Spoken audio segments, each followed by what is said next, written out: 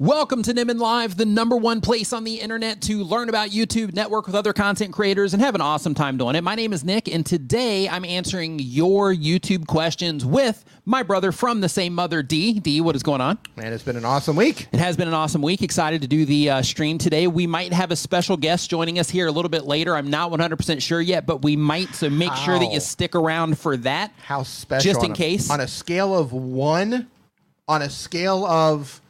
Here we got to walk through this. Okay.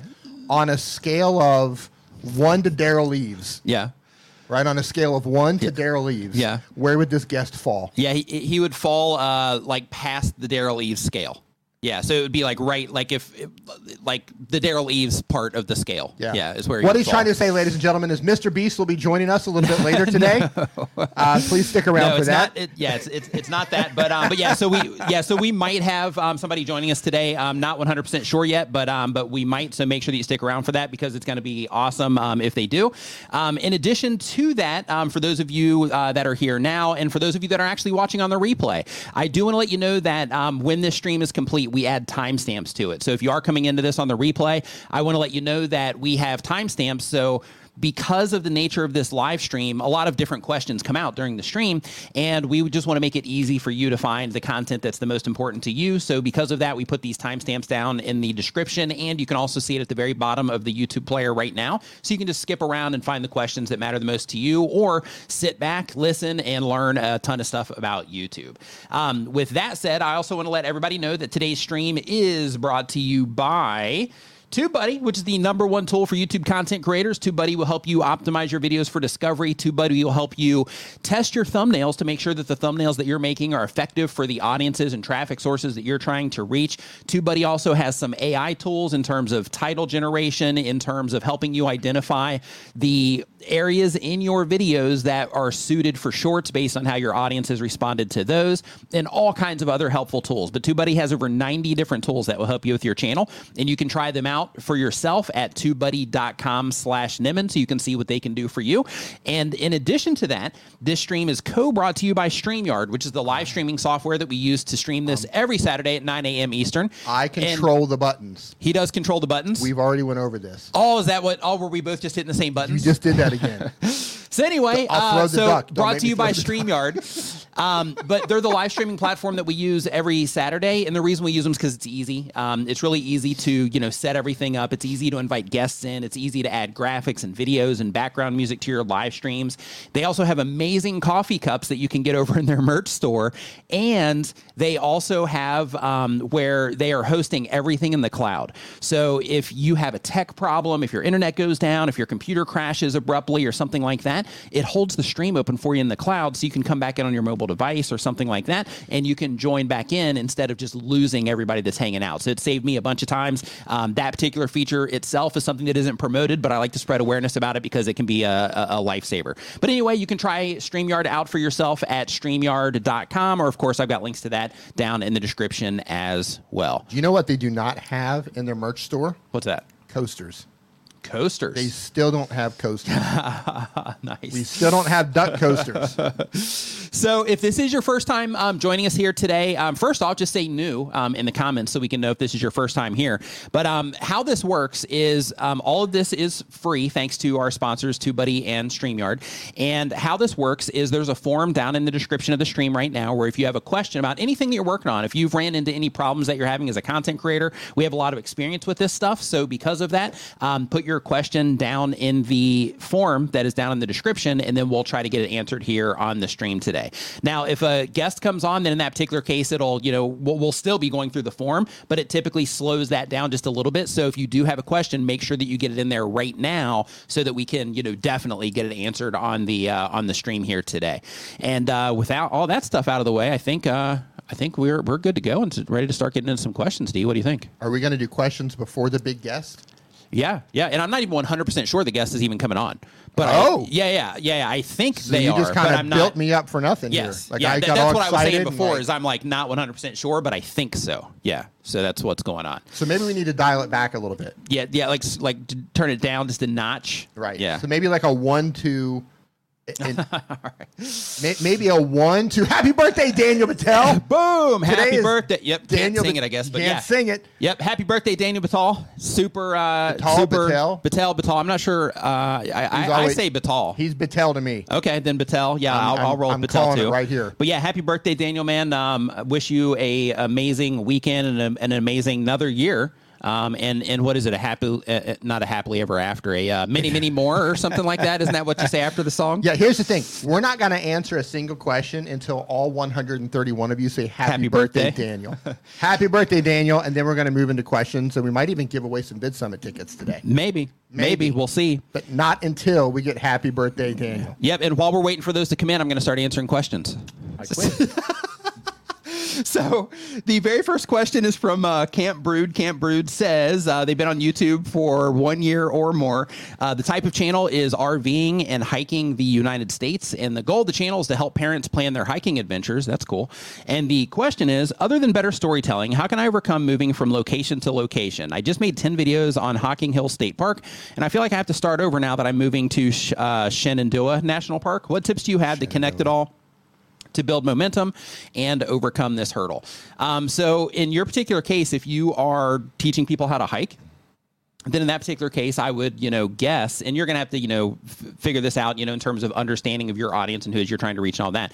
But in that particular case, I would guess that, the people that you are reaching are interested in hiking. So since they are interested in hiking, just making sure that the content that you are putting out isn't necessarily like a vlog in terms of like, watch us, necessarily, just do, this, this stuff about us, but like, it's about us, but these are the things that we're doing like in the park itself and some things that you should be mindful of and things like that, so that they can use your channel as a utility of sorts while they're also getting connected to you guys that are making the content. But in addition to that, you can also get creative when it comes to your playlists as well, and just in the general content that you're making. So for example, if you have, some vlog style content where you're showing people around the parks, then you would have that. You could also make some tip specific content that you could, use to try to get people in that are just looking for information on that. But keep in mind when you do that, those particular people might just be coming in because they only want to go to that park, which can be kind of limiting. But ultimately, if you are trying to reach a bunch of people that are into hiking over time, as your channel builds up as a resource for hikers, then people will dig into the other content about the other parks if it's something that they're interested in. The thing that's important to remember on YouTube is that they say that the algorithm follows the audience, right? And the whole idea with that is, you have to make sure that you do get really clear on who it is that you are serving with your content. Because if you're like, hey, we want people to be watching, all of these different parks, and we don't want people to just come in and, watch this one video and then never come back to us again because they only were interested in that particular park, then in that particular case, you might want to think about it from a format perspective in terms of, like, yeah, we're taking all these adventures, but yeah, let's make it about the family, right? To where it's more about the family than it is the actual parks themselves. But if you're like, hey, we want to be a resource for people, so we can help parents plan their hiking adventures, then in that case, you just need to make sure that you're making the content that supports that particular audience and not people that are, just curious about the parks or something like that, but people that are actually going there to do it. But other things, like I was talking about before in terms of the playlists, is, you could also, as you're making that content, you don't have to put all of the videos into it, but basically pick the best videos that you have, of your parks, or make sure that you make a best, things to see in this particular park or something like that, video for each of the places that you go to, and then put those together in a playlist of, the best parks in the, United States, or the best parks for hiking in the United States, something along those lines, and basically just try to drive people into that playlist from content that is designed to, help people, decide which parks they're going to go to and things like that. Speaking of parks and speaking of parenting, good question. Type in yes in the chat if you've seen that viral video that's been going around the past, I think, 2 days. I don't know if it was Yellowstone or Yosemite, but there's like a family of bears. Did you see this? No. There's like a mama bear with her cubs, and they're eating like close to the side of the road, and people are pulled over, and like parents are getting out of their cars with their kids and like trying to run up to the bears. Oh my goodness. Yeah. Like taking selfies and stuff? Yeah, the bears go away, but they're like running up to the bears, like, and you're just like, what? That's it's crazy. A mama bear and her cubs, and you're grabbing your children and running up to the bears. Yeah, don't do that. Yeah, don't parents. do that. Yeah, those are wild animals. Hybrid Steel, what's going on, dude? Hope you're doing awesome. You shouldn't have to explain that to somebody. Right. That is a bear. Yeah. bears will hurt us. Bad example for the kids too. Yeah, really bad Right? example. Yeah. Yeah. Ernesto Esparza Jr., who has previously won a Bid Summit ticket. Actually, no, in his case, he got like a book and replays because he's down in Brazil. But he does gaming and entertainment content. The goal of the channel is to reach 100 subscribers. And the question is, how do I get ads for my YouTube videos if I had more content? So if you are, like, I'm not 100% sure of the question here.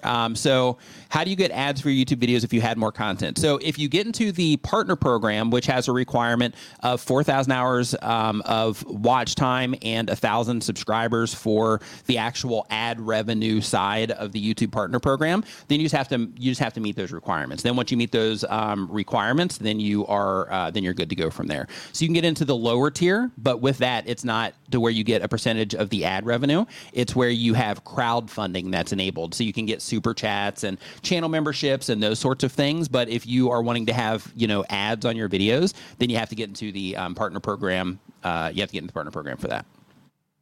Yeah, so some people were talking about the bears. They saw it. They saw it? Just crazy. Yeah, now we'll probably all get recommended that video, right? Yeah. Yeah. So can you imagine growing up, like they call you a one eye or something because you like this Wolverine scar across your face? Yeah. Like, hey man, what happened to you? I don't know, man. I was like 3, and my parents thought it'd be a good idea to run me up and throw me into the middle of a bunch of baby cubs. Right. While the mama bear was there. Yeah, did you see that video? Yeah, did you see that video? You probably saw it on YouTube. Yeah, the one where the mama bear grabs a little kid, puts it in her mouth, and runs away. That was me. The Dream Builder 21, they upload daily content. They have an automotive channel. The goal of the channel is to entertain people with their projects and distract them from their day. And the question is, how can I ask people to subscribe without feeling like I'm begging? So this is an interesting question because this really comes down to like a perspective thing. So when it comes to, asking people to subscribe, like, one, it's effective when you ask people to subscribe. 2, you want to make sure, just as a quick side tip here, that if you are asking people to subscribe to your YouTube channel, you make it as fast as you possibly can, make it as non-interruptive as you possibly can, and you give a quick bit of information about why it should matter to them, right?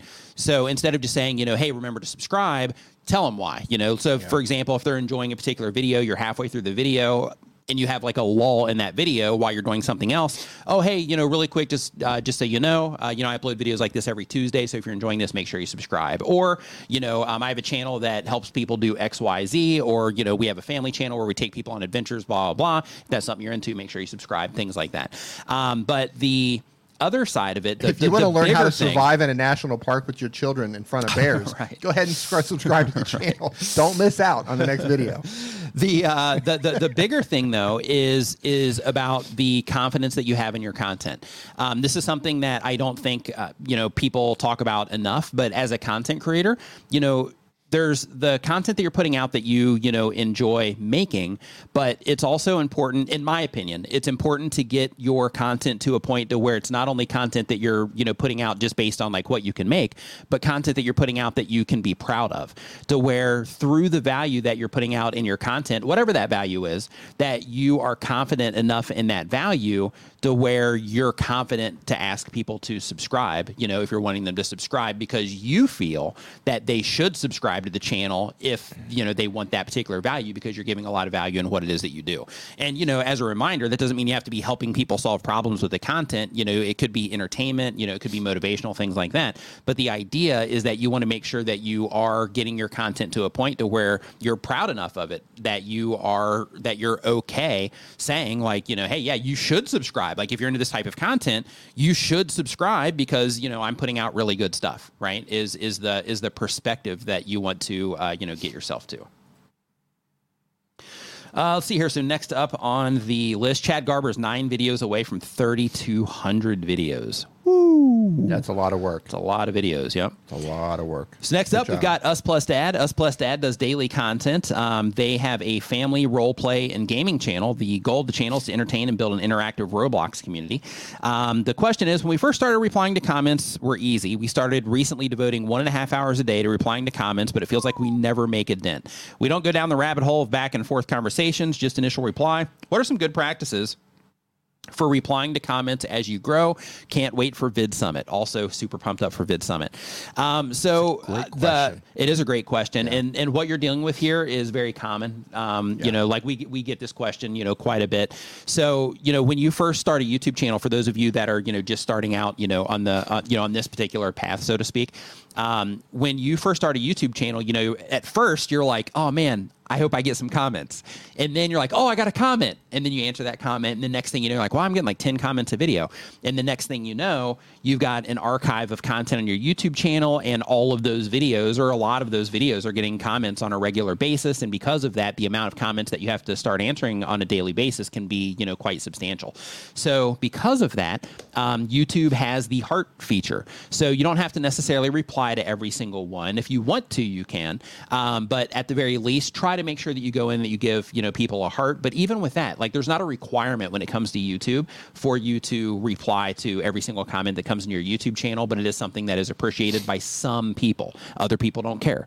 So because of that, just thinking about, okay, how can we balance our time? Where's our time spent to where, you know, it's making the most impact compared to, you know, doing things that aren't really, you know, doing much. For example, instead of working on the comments for an hour and a half a day, because that adds up really quick, say, hey, we're going to get through as many comments as we possibly can within, you know, over the next 30 minutes. And then, you know, the rest of that, you know, time we're going to spend working on content that can actually reach more people. Right. And then some things that other content creators do as well is when they first publish a video, they will just answer comments for the first hour or two. And then by doing that, it starts to teach viewers that, hey, when I publish this video, I'm active. I'm answering your questions. I'm giving feedback. I'm doing, like, you know, whatever the thing is that you do with your content. You know, I'm having all of those interactions within that first hour or 2 hours that I'm answering or after I publish this video. So you can take that approach, or, you know, you can also go the way to where if you're, you know, somebody like me, to where you try to make sure all the comments get some type of, you know, attention, then in that case, you know, you can mix doing it yourself and, you know, having other people help you with them and things like that, to where, you know, if there's two of you, because you said we, you know, do this, you know, hour and a half.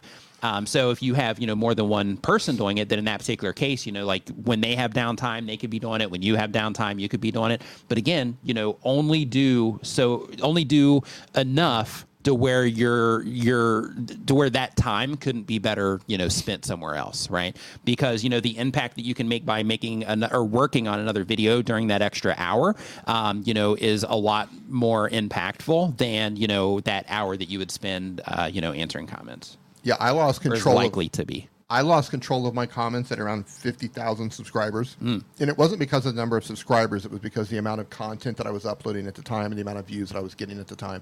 But that's where I completely lost control. And I know, and I don't open those up anymore, but I know at one time YouTube would send out like your monthly reports and they would tell you how many comments you had. I think at one time I got up to something like 12 or 15,000 comments a month. And I couldn't do it. I couldn't do it. And the way I handle it now is, if you leave a meaningful comment, I'll do my best to reply to you. If you're just like, thanks, or sup, or something short, I'll give you a heart.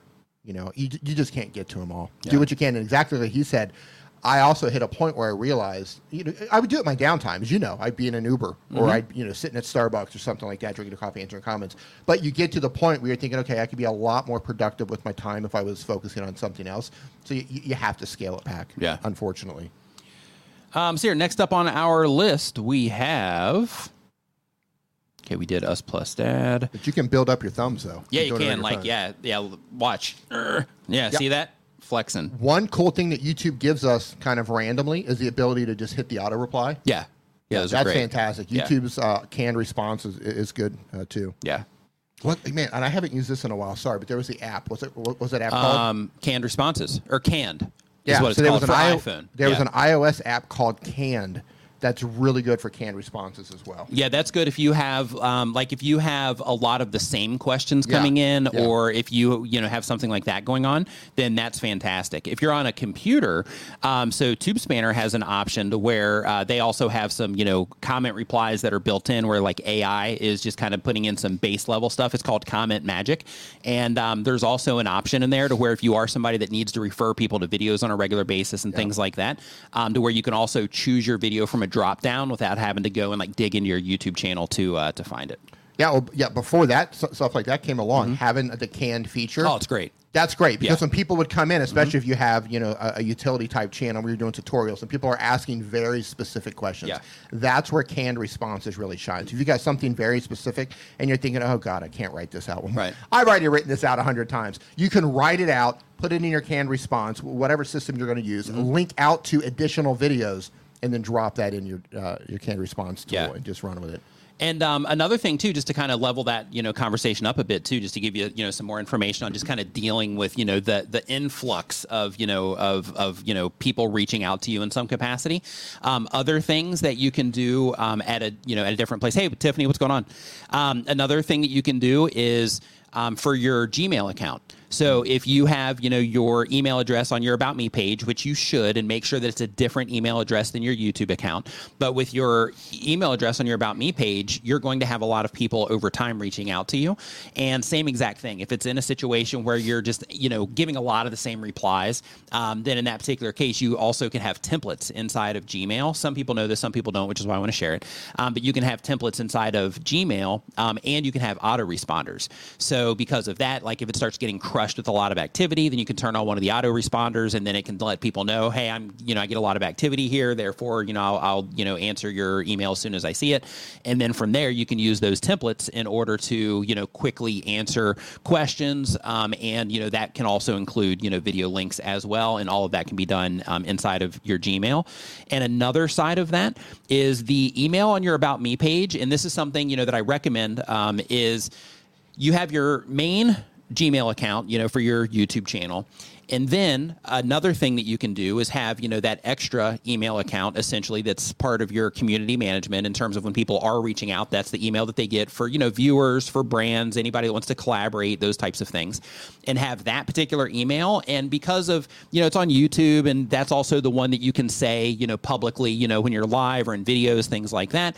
And, some people, will also, spam that and, those sorts of things as well. So because of that, and because the volume that you can get in that particular email, because it is, public to everybody, another thing that you can do is have an additional email that you move conversations into. So, for example, if somebody reaches out to me to work with me or collaborate in some way, and it's a, that type of email, then in that particular case, it goes from that public facing email into a different email account. So I just CC it. And then through that CC, I let them know, hey, this email here, my response time is fast and all that. And then that's just a way to kind of filter everything through and help you just be able to manage things a little bit easier, because just that one public facing email, it can get a lot of activity.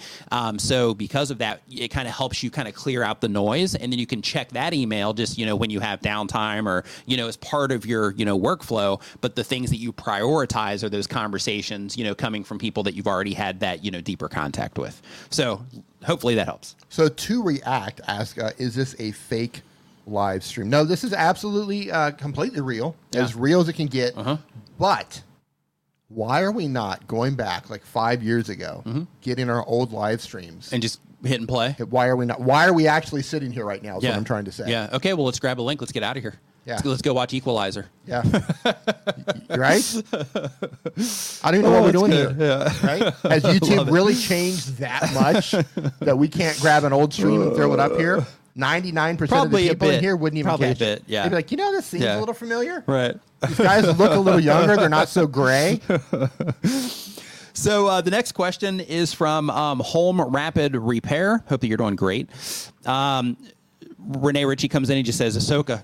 Okay. That's the thing. So we want to talk about that real quick before we go. We need to talk about it. Renee, so I finally... I still haven't seen it yet. I still haven't watched it. Yeah, okay. So Renee, we need to talk about this. Remember, no spoilers. Just for the people that haven't seen it. No spoilers, but I was going to wait until they were completely finished. However, we jumped in on it because... Hey, really quick, just to add to the other conversation that we were having. Yes. One thing I just want to mention here really quick is Jerry also added an additional thing, is that you can set up Gmail to fetch, email from other services, which is, also a great tip. For the system that I was talking about, it doesn't really apply, but that's another great way that if you did have multiple YouTube channels where you can have them feeding into one main one and things like that. So sorry to interrupt you. Go ahead. Yeah. So we were going to wait until it ended, but guess what? I open up YouTube, and I've been like trying to avoid spoilers like crazy, and I open up YouTube, and guess what YouTube says? YouTube's like, hey, here's a bunch of videos with spoilers on thumbnails about Ahsoka. You want to see them? And Renee, you know exactly what I'm talking about. The image that I'm talking about, I think it was, when who comes in, and that spoils to me, and I was furious. I'm like, all right, I'm watching it. I am completely disappointed. I'm disappointed. Yeah, Hybrid Steel says that he's not impressed by it either. In my opinion, okay, the last episode, which we're not going to spoil, the last episode has been the best episode by far because you know who was involved, and I think that was spectacular. Monique, we're in the same camp, not watching it until it's finished. But I think this is the absolute worst Star Wars show that they've released so far. So bad. That's saying a lot. So bad that if they would not have made this last episode, I would have probably tuned out and not watched it, and I might not even watch season 2 if they don't pick it up. That's saying a lot. That's saying something. That's saying something. Yeah, I'm so let down. I hope that I have a differing opinion. Yeah, Renee agrees. Underwhelming, like all the way around, it seems. Yeah. Heidi, thank you for the super chat. Super appreciate it. Super chat. Thank you, Heidi. I feel like there was such an opportunity there because she's such an amazing character, and I don't even know what they're doing. I don't even know what they're doing. And Dave Filoni's involved. I don't get it. Oh, well. Anyway. It is what it is. It is what it is. Say. It is what it is. So Home Rapid Repair is probably like, hey, wait a minute. Like, you're getting ready to answer my question. So Home Rapid Repairs, they do home improvement content. The goal of the channel is to become a trusted source for everything home improvement. And the question is, if we schedule a future live stream on YouTube, do those cool notify me reminders go out automatically, or is that an extra step? Thanks for all you do. So when it comes to the notifications for your live streams, all you have to do is schedule the stream. And when you schedule the stream, then YouTube is going to make that available on your channel. And then as people find that particular stream, or as they recommend it to people, then they have the option to click the notify. So if you have the feature, then I recommend also using a trailer, because then you can actually talk to people and tell them exactly why they should be joining the stream if you choose to, use it in that way, compared to just a thumbnail. So it's just something a little bit more interesting there. Sometimes I use that on these streams. I usually use that on streams that I do elsewhere. On this one, for the last handful of streams, I've used the music video just because it's fun. For those of you that come here on a regular basis, that's the reason that, we put that in there. But before I was adding that one, I have a, specific trailer, but I'm wanting to update it. So that's why I'm defaulting on the music video now. But anyway, the idea is that, you can add a video trailer, and during that video trailer, you can grab their attention just like you do in the video when they click on it, and you can explain to them quickly why it is that they should join the stream, or what it is that you're going to be doing in the stream, those sorts of things, to where you can add a little bit more clarity through the video instead of them just seeing a static, thumbnail there. I mean, they'll be able to get a lot of information from the title, but I'm just saying if you did want to level it up, then in that case, you definitely have that option to do so. So number one, I want to say hello to Ron's Trains and Things. And yes, hey, Ron. We do need a Star Wars specific live stream. There's so much to talk about. Number two, Colin Michaels in the house. Colin, listen to me. So I've been using CapCut a lot over the past couple of months, and here's a video idea for you, because I know you're just hammering CapCut, and you're probably not going to get a lot of views, and you're probably going to hate me later if you make this video, but this is a video that needs to be made, okay? And you're the guy to do it. You need to make a video that figure out a way. I'm going to his channel right now and subscribing. Oh, yeah. Awesome CapCut stuff over there. Nope. And you have to find a way to be able to measure LUFS on the audio scale. So all you get inside of CapCut that I'm aware of is you just get the normal audio level, the dB, right? To be able to find something that works with that, to be able to actually turn it into LUFS. Get on it.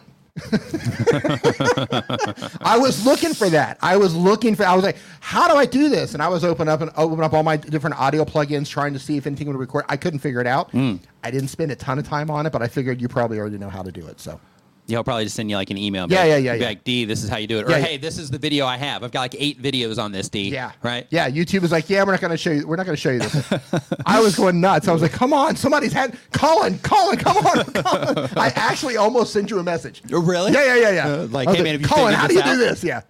Nice. But he says, we'll try. So Build with Mooney, they upload one time per week or more. They've been making videos for less than 6 months. They do woodworking content. The goal of the channel is to share and teach for free. And the question is, how long should I give an older video long form? I've updated the thumbnail and title to know if the changes are working. So just all you need once you make those changes is impressions. So if you see impressions coming in, then you'll be able to start seeing in real time if people are responding better to that content or not. So you can, if you're getting like a lot of traffic, then in that case, you can make that call, relatively quickly.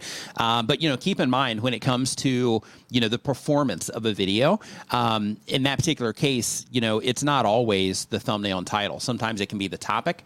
Sometimes it can be to where when people click into it, they don't watch that video for an amount of time that, helps YouTube determine that it's a satisfactory experience for their viewers, that sort of thing. So because of that, when a video isn't performing, it's not always the thumbnail and title. But if you are paying attention to your click-through rate, you have your averages on your channel, that kind of stuff, then in that particular case, then you can just use that as a way to identify like, wow, this one's hitting way lower than what I typically do. And then from there, instead of going into reactive mode, like, oh, hey, I need to right now change the thumbnail or I need to right now change the title, thinking of it through the lens of, okay, this isn't performing as usual. Why do I think that is? Do I think it's because of the thumbnail? Do I think it's because of the title? Do I think it's how the thumbnail and title are working together? Do I think it's the topic of the video itself? Let me go in and look at their retention on this and see how people are responding there, how many people are completing the video, what kind of engagement is it getting, but basically just kind of getting an overview there and deciding, if the thumbnail and title is even the problem in the first place. Because I think a lot of people, they, just instinctively will just be like, oh, it's got to be the thumbnail or title. But sometimes the topic is, off. Sometimes the timing, that video is off. So because of that, just keep that in mind. But also keep in mind that when you first publish a video, it doesn't necessarily dictate that that video is going to, do awesome or not into the future.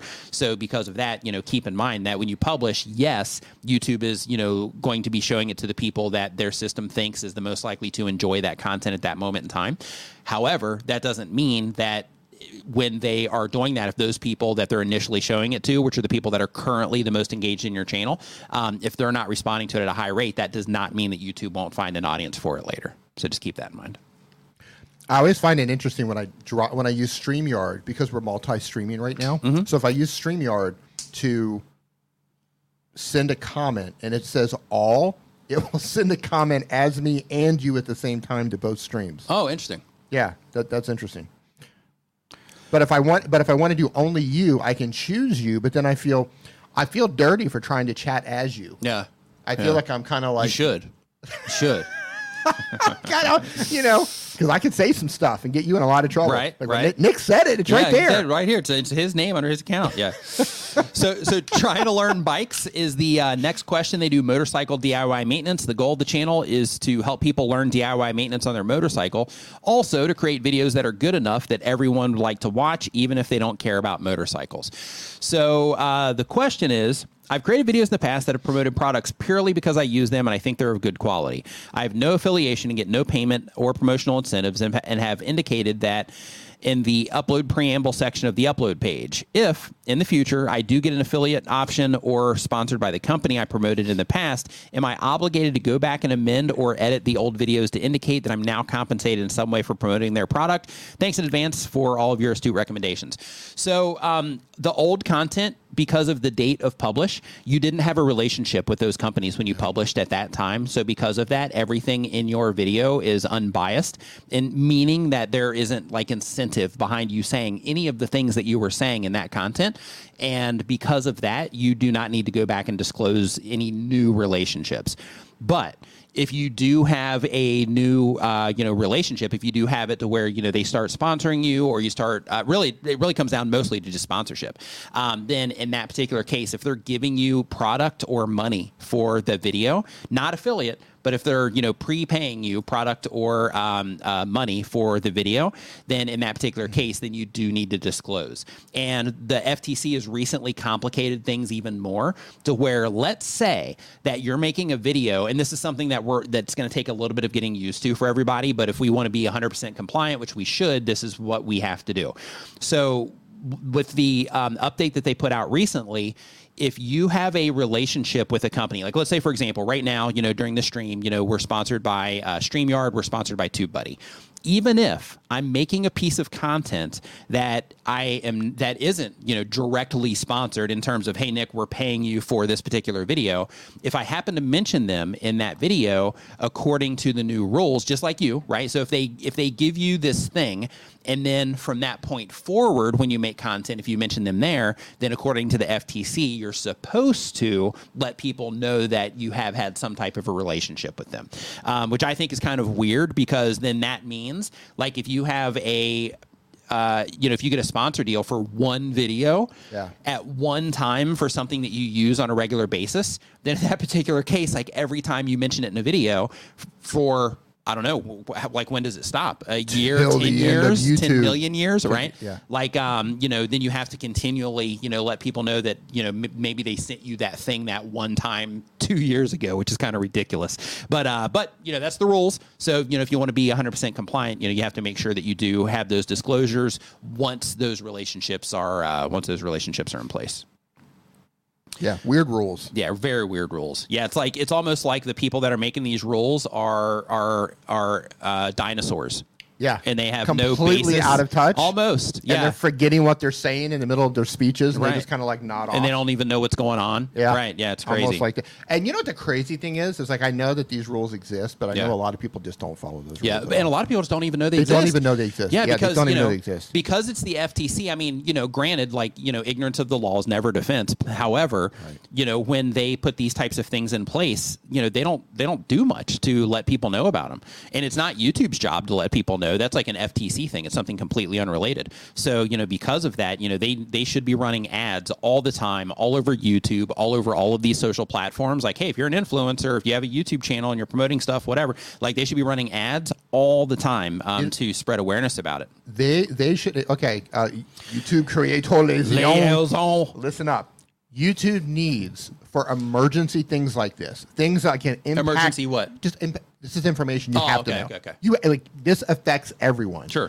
They should have a pop-up video that pops up. Yeah, I agree. And you can't go any further until you complete that video. Yeah, I agree. So they're like, hey, we let you know, you watch that video. Yep. So if you mess up, now it's on you. Now it's on you. Because don't blame us. Don't go on Reddit complaining about what we did. Yeah. Instead, own it. Yeah. And you have things too, like, obviously, FTC is like, that's in the US. That's that thing, right? Right. So, and I understand it's where your target audience is, but let's just say, and I'm just going to pull this randomly, but let's say you're in Guatemala. Right. Say you're a YouTuber in Guatemala. Even if you're making content that reaches the, United States audience, like, nope. Now you're on the hook. Yeah, but like, what are they going to do? Right. Guatemala, come get me, bro. Right. Like, what? Come at me, man. Come at me. Yeah. Come at me. Come at me, man. Like, what are you going to do? Right. Yeah, Renee says creators are also treated very differently than TV and movies. Yeah, so it's important to pay attention. Yeah. Without question. So Design Burst is our next question. I like that name. They do. It is a good name. Interior design content. The goal is to educate my viewers about interior design. The question is, our channel is about interior design. Last week, I asked about changing the format of our content from interior design ideas to an actual design of one of our subscribers. Thanks for the advice last week. We followed it, and instead of saying subscriber, we now use viewer. We just posted our video today. However, the process of making the video, from scripting, 3D modeling, rendering, the video editing, takes a long time. One question is, what is a good system, if there is, to expedite the video making process? It took us almost 2 weeks for one video. We're beginners, and any advice would help us a lot. Another question is, when will you be streaming again on the Tube Spanner channel? So I'll be streaming on the Tube Spanner channel. I'm actually traveling at the end of this week. So it'll probably... Is it time already? Oh yeah. What day are you leaving? Yeah, I'm heading to the States. What day are you leaving? On Friday. The 22nd? Yeah. No way. Yeah. So we're not going to stream again until when? Until I'm coming back. We'll talk about the whole travel stuff like later. But basically, I'm getting rid of Nick. No, really, next Friday. Yeah, next Friday. Wow, boy, that just came really fast. Yeah, it did. Yeah, I'm looking forward to it. Super excited to go over there and see Mom and hang out and see. I'm going to see some friends and then of course Vid Summit as well. So that's a win. But yeah, so in terms of that stream, it'll either be before I go or once I'm in the States, I might hop on there and do one there. Okay, I got to cover this. Okay, go. So Home Rapid Repair says, Colin Michael, I don't know crap about what's going on with Ahsoka, but my teenage daughter is amazed. I told you today that the show... That's what it was targeted towards? Yeah, I told you today. I said it feels like the target audience is a teenage a teenage female audience. Yep. Which is fine. But that's the feeling I get. It feels like a Disney teenage female audience who their target audience is, and that's cool. Yep. I'm cool with that. Yeah, so I haven't. We just talked about that today, so it's did. interesting that you said your teenage daughter loves it because that's who it feels like it was for. Yep. Go Disney, they nailed it. Right. Right. I mean, they're Disney. Yeah, like get rid of these old creeps. Yeah, focus on the kids. So the next question here is from Playing the Mom Game. Playing the Mom Game. They upload 1 time per week or more. The type of channel is lifestyle and organization content. The goal of the channel says they wanted to create something creative and try to monetize. And the question is, eventually I'd like to monetize with sponsorships, but it all sounds kind of intimidating. Do sponsors generally first reach out to creators or the other way around? And do they give you guidance on what to say or review your outline/video before you publish? Thanks for these live streams. They're great. So first, glad that you're enjoying the live streams. To answer your question, when it comes to how you interact with sponsors as a content creator, there's 2 different approaches, of course. One approach is to where you just focus on making the content and trying to serve your audience in the best possible way. And then as you progress through that, then brands will reach out to you and then you can start the conversations there. That's usually the path that most content creators make, at least the content creators that I know. And then the other path is that you come into this and you're like, okay, once my channel gets to like a certain amount of views, then, regular, consistent views to where I can offer them, eyeballs essentially. Then in that case, I'm going to leverage that. I'm going to start reaching out to people. And before I start reaching out to people, I'm going to start promoting some things as an affiliate so I can actually get some data in terms of how my audience converts, because not every audience on YouTube converts the same. So I'm going to start getting some of that, and then I'm going to start approaching people that I think would be a great fit for what it is that I'm doing. In addition to that, the content that you make can also get you in front of some of those people, when they are looking around for content. So for example, since you guys watch my content, I've put out, 2 AI videos lately. And because of that, my inbox is just full of all these different AI tools that are wanting to work together in some way. So, that content, if I didn't make it, I wouldn't be getting that same response that I'm getting, right now in terms of, all of those emails coming in from AI specific tools for content creators. So because of that, the right content can definitely, position you well in front of, people that are sponsoring content creators. But in addition to that, another thing to make sure that you are thinking about is preparing yourself for those opportunities. So if you are somebody that is like, hey, I'm just going to focus on making the best content that I possibly can, and then once I come on the radar, I'm just going to let them reach out to me. I'm not, I'm just going to focus on the content, and then as those things start happening, then I'll embrace them. If you are that person, then in that particular case, go ahead and get a media kit together that talks about your, audience demographics, that talks about any mission that you happen to be on your YouTube channel. You can give some insight on yourself, maybe your own, origin story in terms of, just a really quick blurb of, why it is that you're doing what it is that you're doing in the first place or what got you there, those types of things. And also start thinking about, okay, well, what am I going to offer? Because that's one of the first things that people will ask you is they'll be like, okay, what do you offer? So, do you do video content? Are you going to offer full dedicated videos? Are you going to offer little, ad integrations to where you have like a 30-second or a 1-minute spot? Are you going to do just like little quick mentions? Are you going to set the brand up as a hero in a dedicated video? Like, what are you going to do there on that particular side? Are you going to offer long form content and short form vertical content? Are you going to offer that content only on YouTube, or are you going to put together a package deal of some kind for all of your social media platforms?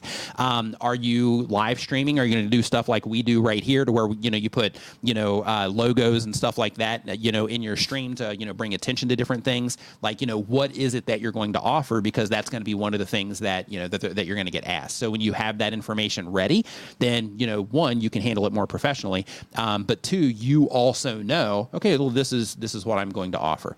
But one thing that I recommend that you do if you are somebody that's interested in brand deals, and he's actually, for those of you that are going to Vid Summit this year, he's actually speaking at Vid Summit as well. And every time he talks, if he's on somebody's live stream, if he's making a YouTube video, if he's on his own live stream, if he's on a presentation somewhere, the amount of value that Justin Moore brings. We actually did a video interview that I'm going to be publishing on my channel this week with him also. But the amount of value that he brings when it comes to the conversation about brand deals is fantastic. He just blows minds all over the place when he, starts coming in with the tactics that he's used to get over $5 million in brand deals for content creators. Yep. So, but his channel is called Creator Wizard. So if you just look for that and you find Justin over there, make sure you subscribe to his channel. And if you are interested in brand deals, watch everything that he puts out because you will learn a ton. Yeah. Yeah. And talking about like putting, sponsorships and putting their images up in terms of what we do. So we built this. Like, this thing is real. It's built out of metal. That sign is real for TubeBuddy. We actually have some interchangeable stuff. It's printed on a thing. It's Velcroed out. The amount of time, like, trying to, like, design all of this stuff was ridiculous, right? Like, just, we even had to take this metal thing off one time and move it because we changed the camera lens. Just a lot of time went into, like, how we're going to set this up, how we're going to light everything. All of this is real. Nothing is green screen. And then we're sitting here in StreamYard one day. And Nick makes some images, and we thought, why are we doing it this way when all we have to do is show an image on the screen? Right. All we have to do is show an image on the screen, and it looks exactly the same. Yeah. Like, if we made an image, like, that would have saved so much time if we would have just made the image instead of, like, welding all of this stuff together. Right. And now these things are here. But for multiple camera views, stuff like that, it works. Because when we switch back to this, we have to hit the button every time and stuff like that. So it does, but it's just funny. Like, because you didn't spend any time on this. Right. He's over there like, well, yeah. So I'm like, like, I was over here, like, drinking coffee and stressing out. And he's like, I'm just taking trips across town in the heat. Yeah. I'm out here in the Thailand heat trying to carry stuff on a metal on a motorbike. And he's just sending me messages like, get it done by Friday. I did not send that message at all. Yeah. But the next question that we have is from Mini Scenes GB. Mini Scenes GB, they upload every other day. They've been on YouTube for less than a year. The type of channel is a craft channel. The goal of the channel is to share my crafts and hopefully make a little money as well. And the question is, for a craft/education channel, is it possible to upload too often? I upload about twice as many videos as most similar channels, and I wonder if it's doing more harm than good. So, like I mentioned when we first started the stream or first started answering questions, the algorithm follows the audience. And you always have to make sure that you're considering your audience, their tolerance, and those types of things. But you also have to make sure that you're considering the quality of your output. So if you are flooding YouTube with just like a bunch of videos for the sake of getting out a bunch of videos, but the content isn't at a competitive level yet to where, you're getting, a competitive amount of views on that content or views that you're, happy with, then in that particular case, just flooding the platform with the same thing isn't necessarily going to cause, anything to really change. So because of that, if you are going to be more aggressive in your upload schedule, I recommend first getting your, spending the time that you need on the content in terms of, we publish this video. Now we're looking in the analytics to see how people responded. We're going to make any changes, based on anything that we noticed. We're going to make another video, publish that video, and then rinsing and repeating that process. Getting your content to a quality standard to where nothing in the content production is distracting to the viewer, and also to a standard to where people are enjoying the content enough and that you're packaging it well enough in terms of, the topics that you choose to make videos about, how the thumbnails that you choose to make and the titles that you choose to write, that all of those things are happening at a quality standard that people are responding to where you're getting the views that you're happy with, right? Views that you can work with. And then from there, once you reach that point, that's where you're like, okay, this is how long it takes us, to do this, content. Now, even though, maybe we spend more time on it, does it make sense for us to upload more content, and can we maintain that for, a long period of time? If the answer is yes, then in that case, that's when you start being more aggressive with your upload schedule, because it's really easy to come in and start making content and just start, making a bunch of videos and just uploading them into YouTube for the sake of building out the library. But if the content that you're publishing isn't content that people are responding to at a competitive rate for YouTube, then what's going to happen is you're going to just flood your channel with content that people aren't responding to. So because of that, just building your content up to a quality standard to where you're happy with the result that you're getting in terms of the response that the viewers have, because ultimately they are what determines the quality of content. And it's not just your camera optics. It's not, just your audio, things like that. It's the audience. So that's why you see some people will just make a video on their phone. They're just like walking around. It's unedited. They're just sitting there talking to the camera. But based on the things they're talking about, how they communicate, how they engage, with the camera and all of that, and how they package it all up, people respond to it. And you'll see content creators all over the internet that are like, man, I don't know what's going on. I'm putting all this time into my videos. You got this other person that's just walking around with a phone and they're getting all these views. Why isn't that happening to me? And, it comes down to that quality is determined by the experience that the viewers are having and not, necessarily the, production quality of the content. So because of that, you just want to make sure that what it is that you're uploading is, has a quality standard to where you're getting the response that you're happy with. And then from there, that's where you're like, okay, now that, people are responding to this, now let's upload. Now, let's say that you're already there. Let's say that you do have it at that quality standard, and now you're like, hey, I'm uploading, more than other people in my niche. I say go for it. I say, as long as you have the bandwidth to support that for a long period of time, because sustainability and what you're doing on YouTube is important if you want to do this for a long time. So because of that, if you do have that quality standard and you are able to put everything together, efficiently so that you can put out multiple pieces of content or just more content than your competitors, in that particular case, you're giving people more content to watch. So you have a period of time to where you test, being aggressive with your uploads and see if it makes a difference or not. In some cases, people do just as well off of one good video a week compared to people that upload, okay videos 5 days a week. So because of that, experiment with it over like a 90-day period. And then if you're like, hey, this makes a huge difference and we're going to, we're getting a big response from this, then keep going with it. Or if you're like, oh, this isn't really making much of a difference compared to when we don't upload as much, then in that case, you don't need to upload as much. You don't need to upload as much content. And then you can focus even harder on trying to make that, one video per week or 2 videos per week even better than they currently are, because you have that additional time to spend on them. Man, great answer. Thank you. Yeah, I'm going to throw another piece in there. Yeah, please like do. If you've got the energy to instead of making that other piece of content, the other video, take the video that you've already made and try putting it on other platforms. Mm-hmm. Right? Put it on Facebook, put it on Instagram, put it on TikTok, put it on whatever. Yeah. Put it wherever you think it's going to be, or even if you think it's not going to work. Like, you don't know. You don't know where your audience is going to be. Mm-hmm. So you've already made the piece of content. So you might have to reframe it. You might have to shoot some different parts to it, but put that up on all the different platforms and see if you can't build an audience all over the place. Mm-hmm. Instead of making that second piece of YouTube content. Test it, of course. Test everything. Yeah. Other things too, like when it comes to, just getting in front of more people, you also have things like, if you watch my AI video, there's a tool that I'm using right now on my Nimmin Extra channel. So basically what I do with these live streams, and I've got a link to that down in the description, or you can just go to YouTube search and type in Nimmin Extra. It's basically where I have some older long form videos that we've sampled out from this live stream, just the good parts. And then now I'm uploading daily shorts over there. So if you just want a quick hit of just like a YouTube tip, every day, make sure you subscribe to that particular channel. But for that, to get in front of more people on that particular channel, what I'm doing is I'm taking these live streams, I'm dropping them into a service called Opus Clip, and I've actually got a link to that down in the description. But it takes this live stream and then it converts it with captions and everything into a big stack of shorts. Like for the length of these streams, I usually get about 40 to 50 shorts out of it. But with those, it allows me to, put it in front of more people and, essentially just, let more people know about me and what it is that I do and what it is that I offer here.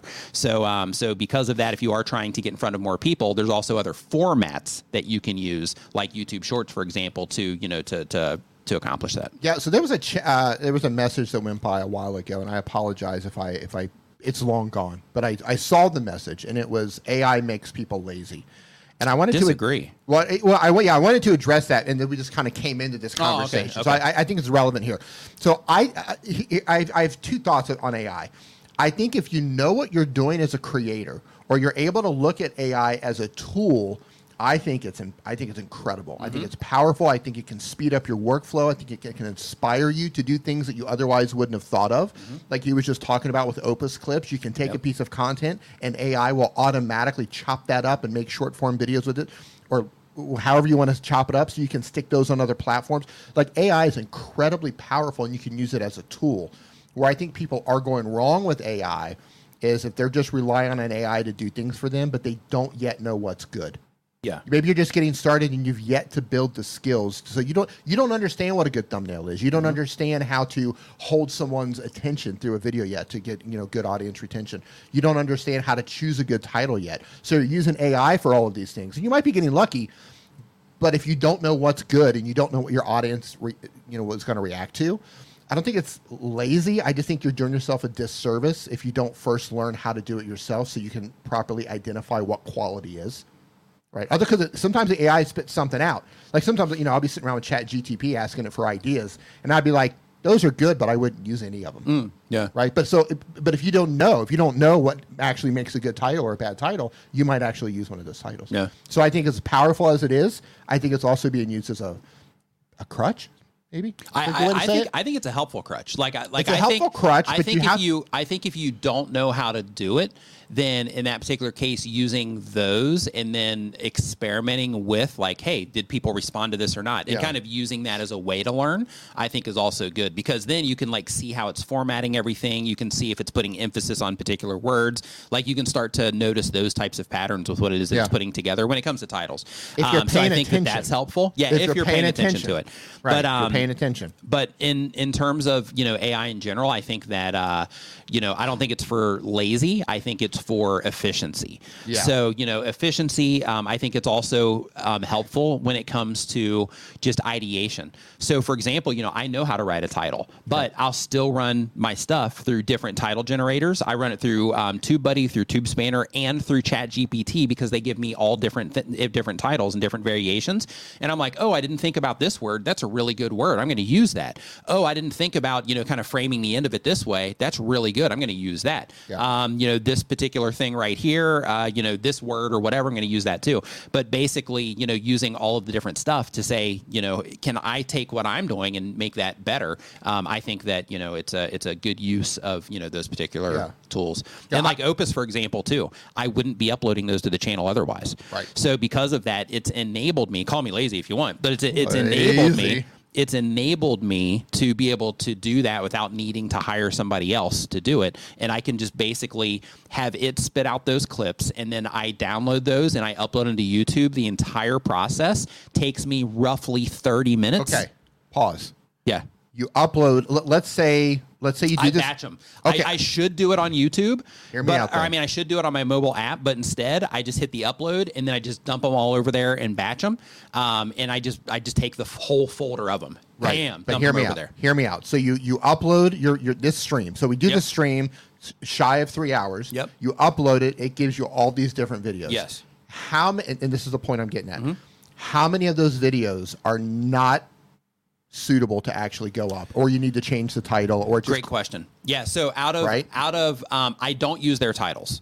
So they do suggest the titles. But why? Because I believe I write better titles. Okay, this is my whole point. I could be wrong, no, but I believe that I write better titles. But this is my point. Yeah. You understand. Sure. Right. Even though their titles are probably great, you understand for your audience. Right. That you can write titles that are going to get more clicks than what gets writing. And that's my point. And if I need to edit the clip, right? Because within that tool you can also say if it started it here, I want to go in and edit it to where it actually starts, back here instead, to where it starts a little bit earlier and maybe ends a little bit earlier. And when you do that, it can also change the context of the video so that if it shows up, while somebody's in a mobile feed, to where the context might be a little bit different based on how it's starting. Right. So because of that, it'll require a change to the title. But workflow wise, a quick tip for this is while I'm doing this, I have a Google Doc open. And then for efficiency, what I do is I will go in to Opus Clip, and any of the ones that I edit, then I'll basically say, okay, number 1 is the one I'm going to use, and then I'll edit it, and then I'll write the title over in the Google Doc. And I have both of these side by side. And then I go through that, and then while it's processing the current ones that I've made the edits to, then I'm, way down the list. So then by the time I get down to let's say number, 15 or 20, then in that particular case, all of the other edits that I've made, they're all processed, ready to go. And then once the batch is done, I go and I start downloading. And then when I download, I just copy the file name out of Google Docs, paste it in as the title. And then that way, when I save it, then I have the actual title in there. And then when I upload it to YouTube, it auto inserts that same title as well. So I don't have to just rewrite a bunch of titles all the time. And it just makes the whole entire process just super efficient and fast. Moral of the story. use AI to speed up your workflow and to inspire you, but also learn how to do this stuff yourself so you can identify when you can correct something so it can be better. Yeah. We got a super chat. Super chat. All right. Demons Row says, I shoot videos with 2 angles, 1 a front, a little overhead, 2 on the side. Am I losing out not doing a direct mugshot type shot? I don't think so. Like, like one thing that you can do that will give you tons of insights in this particular scenario is if you try some different shots and just see. Right? Because you'll be able to see in your audience retention, hey, when we switch to this, does it cause, people to leave in any way? Like, is there something that they're missing out on in this particular shot to where if we had the shot a little bit differently, they typically respond there. So I would definitely, just experiment with different shots and then use your audience retention reports to see exactly how people are responding to those changes. Other things as well, like one thing that I found is when it comes to these streams that you're watching right now, when I'm at home and I have my setup there because I have all the different cameras, switching and all that stuff over there. When I have them switching too fast, people don't stick around as long. So because of that, I limited the amount of cameras that I'm switching to. I also have the other ones on in case I need to reference something or show people my setup or something like that if somebody asks that question. But, things are just switching around too much. And because of that, I was like, hey, let's slow it down a little bit just based on feedback. People are like, yeah, there's, a lot going on here, whatever. So I'm like, hey, let's slow it down and see if it, gets a difference of any kind. And by slowing it down, people, ended up sticking around for longer, and they still do, when I do those streams at home. So because of that, definitely experiment with it and just see the impact that it has in your audience retention reports and, the amount of time that people are hanging out. Because sometimes, the extra camera angles are good. Sometimes, it can also work against you if it becomes too distracting and, too hard for people to keep up with if you're, switching them too fast and stuff. You got a channel member? Oh, no, I'm sorry. It was a super sticker. Oops. Mini Scenes GB, thank you for the super sticker. Appreciate it. I was fooled by the green color. Yeah, that'll get you. Every time. It'll get you. Every single time. And we had the comment of the day right here. Hold on. I'm scrolling down. Damon says, where's it at? He says, who is this ugly version of Nick on the left? That's funny. This other guy. He's my AI clone. Yeah. Yeah, he's not even real. Yeah. Yeah. There you go. That half of this setup it's all AI. Yeah. Thank you. Thank you for noticing. Mm-hmm. Yeah. AI voice and everything. It's great. Yep. Adds a lot of dynamics. It's a service we're testing, right? No, it's my brother. You're my brother. Yeah, sorry, I'm his brother. Yeah. There you go. So Chad Garber says, how do these Opus generated clips perform? So with my type of content on that particular channel, like the other shorts and stuff that I've uploaded, they typically don't do amazing on that particular channel anyway. However, with those clips, I've had some of them pop out to 2,000 views within the first 24 hours, stuff like that. 1,000 views here, 500 views there, but they're still slowly getting views. So they're fine. I'm actually going to start putting some on this channel as well, just because of the response that I'm getting there. And in addition to that, another thing that is really cool over there specifically, and a lot of you that are kind of shying away from shorts right now, another thing to consider here, which is also why I'm considering putting them on my main channel as well, even though they're just repurposed clips and not designed for the short shelf, is because I've noticed, my analytics that even though I'm not publishing any new long-form content, the views that I'm getting on the long-form content is slowly, not rapidly, but slowly increasing as I'm getting better performing shorts over there as well. So what's happening is, those shorts are, over there and they're getting in front of new viewers, and I'm getting subscribers from it as well. Not a ton yet, but I'm getting subscribers from it. But in addition to that, some of those people are also getting recommended that long-form, and they're coming in and participating in that long form as well, which is a win. So next up on the list, we've got... Is Mr. Beast coming in today? Pro Fan Talk? Yeah, I'm not sure. Okay. Yeah, I'll let you know if he does. Is Daniel Patel coming in today on his birthday? Yeah, I'm not sure there either. Yeah. It's funny. So Pro Fan Talk, they upload every other day. They do sports content. The goal of the channel is talking sports from a former NFL player's perspective. Oh, that's cool. That is cool. The question is, what's the best strategy to increase watch time? Mine seems stuck at 2.8 thousand, already at 1,000 subs. So a handful of things. The very first, no, Mr. Beast is not coming on here, Chad. He was just joking. I'm not joking. So the thing when it comes to watch time, the very first place that you have to look, of course, is how people are responding to the actual video content. Because the best way to get watch time is for people to enjoy the content and watch it for a longer period of time. So there's that, right? That's the elephant in the room. So I have to make sure to mention it. So if you are getting people responding positively to the content and they are watching it for a fair amount of time, that's where using some of YouTube's other features can come in really handy. So for example, there's a thing that I call a watch time trap, which all it is, it's just a fun way to say, make it easy for your viewers to find more of your content. So what this looks like is make sure that you're using your pinned comments and that you're driving people into playlists based on, like, if they're watching a video about a particular player or a particular team, as an example in your case, you want to make sure that you're sending people into a playlist of other content that would be relevant to them based on that current video that they're watching. So make sure that you have pinned comments that are doing that. Make sure that you have links down in your video description that are sending people into additional content based on their interest in that originating video. Make sure that you have your channel page set up properly. So a lot of content creators will just have the default YouTube set up to where it'll be just like your uploads playlist and your popular videos. Instead of doing that, make sure that you take your content and you think about, okay, so what's the different types of content that I offer? How can I, group this content together in a playlist so that I can put it on my channel page as a section and then make it to where if somebody does hit my channel page, that they can easily find the content that matters the most to them, right? So you want to make sure that you have that set up. You want to make sure that you're using end screens on your videos. You also want to make sure that you're using cards. Like, let's say, for example, if you go back to a video that you published, 6 months ago, and you're like, man, people are watching like half of this video and hardly anybody's making it past, that 50% mark. Then in that particular case, add a card around, like 10 seconds before that big drop-off point so that some of those people, you're not going to catch everybody, but you'll catch some of those people that are going to abandon the video anyway and be able to send them into additional content that's relevant to them based on the video that they're currently watching, right? So you want to make sure that you're using all of YouTube's features is what I'm getting at to send people into more of your content or really make it easy for them to find it if they're digging your stuff.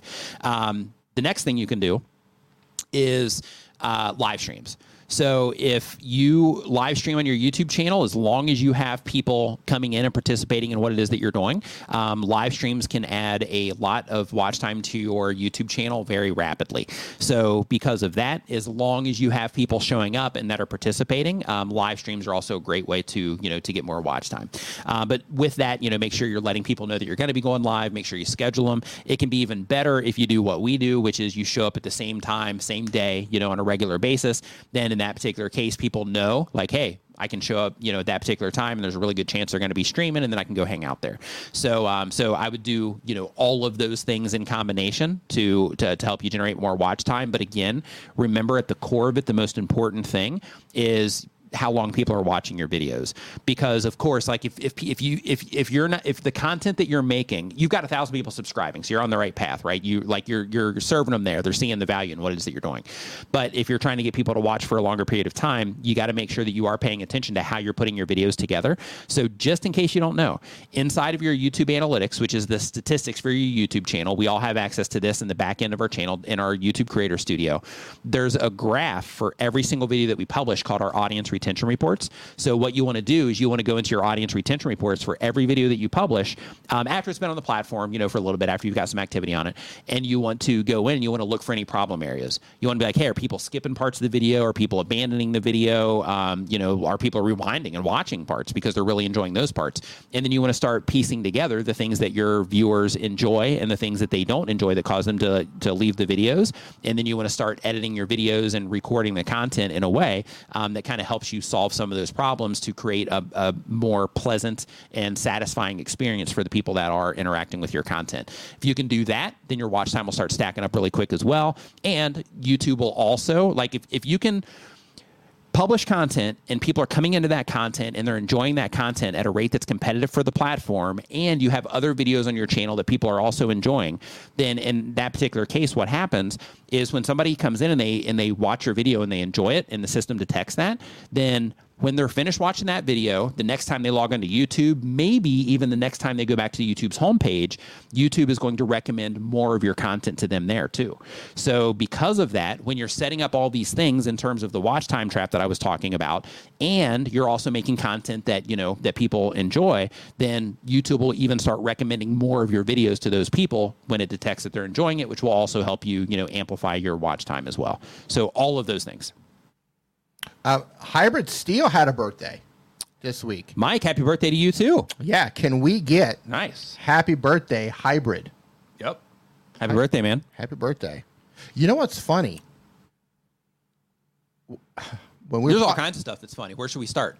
We could start with happy birthday, Daniel Patel, too. Yeah, happy birthday to Daniel Patel. So we were talking about Daniel's birthday. There was something in my mind where I was like, man, I can almost swear that I saw Hybrid doing a live stream that said like birthday stream or something like that.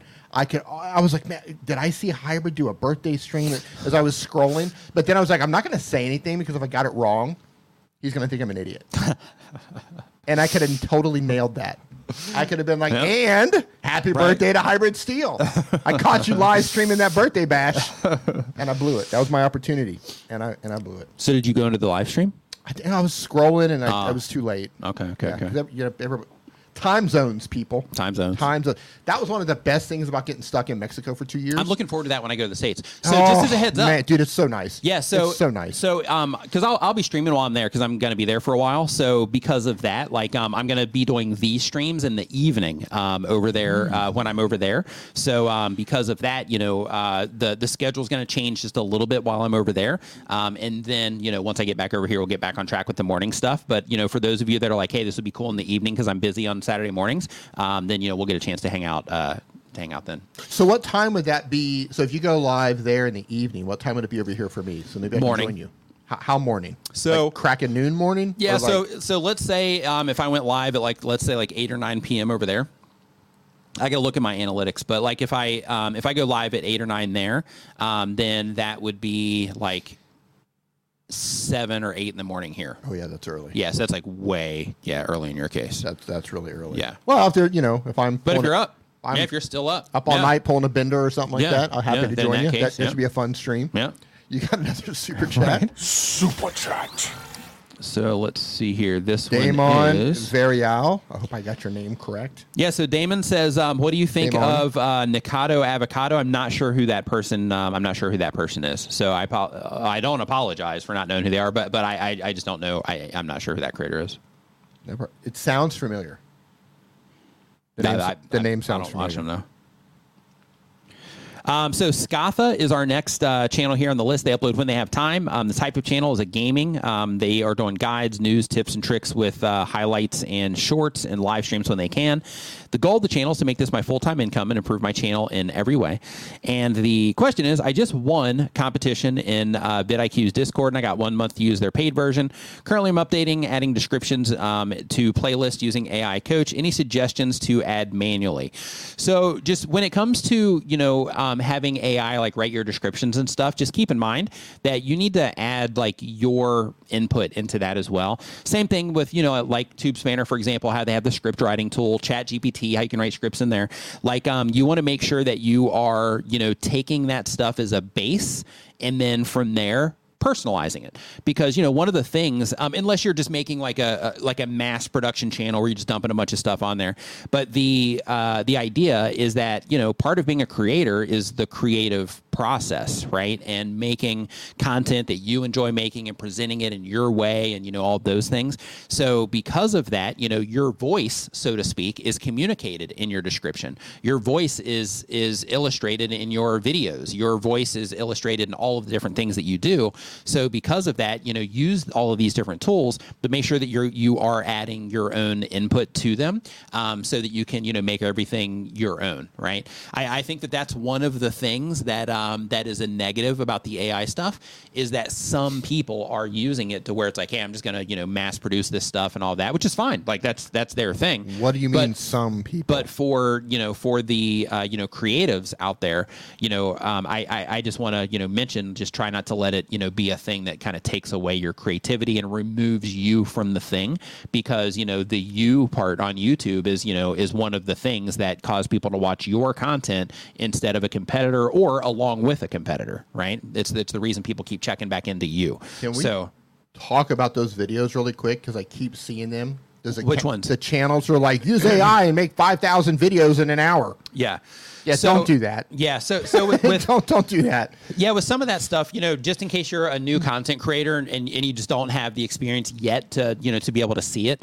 So one of the things that, don't get me wrong, like faceless YouTube channels can be very very lucrative. They can grow, quickly, things like that. Also, they can become, like something that they can become huge. But a lot of that stuff is really misrepresented right now online on YouTube Shorts and TikTok Shorts and even in long form content, where they will look at a channel that's been on YouTube for 5 years, 7 years, 10 years, and they will go to their social blade and they'll be like, yeah, this channel right here, they're just uploading rain videos and they are making X amount a month. Yeah. The first thing to remember is that Social Blade isn't always, correct. A lot of times they're extremely wrong in terms of the amount of revenue generated from that channel, and it's only showing ad revenue. Two, is that, they're showing a channel that is uploading, like, let's say rain videos or meditation videos or whatever the thing is.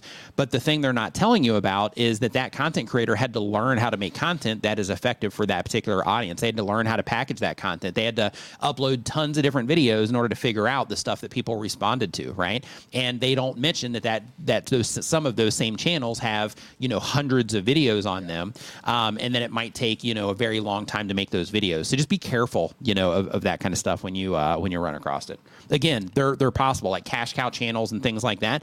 They are definitely possible, like if you know what you're doing. But the way that all that stuff's being framed on social media right now, just be careful out there, folks. There's a lot of really bad information. Yeah, there is, especially on TikTok. Yeah, you go on TikTok, a lot of bad information on how to grow a YouTube channel. Yeah, a lot of really bad information. Yeah. YouTube's creator liaison comes in. What does he say here? Faceless channels can be some of the best on the platform, like Windover, Real Science, Real Life Law, but cash cow automated channels may not be eligible for YouTube Partner Program. Boom. So just let this marinate for a second. Yep.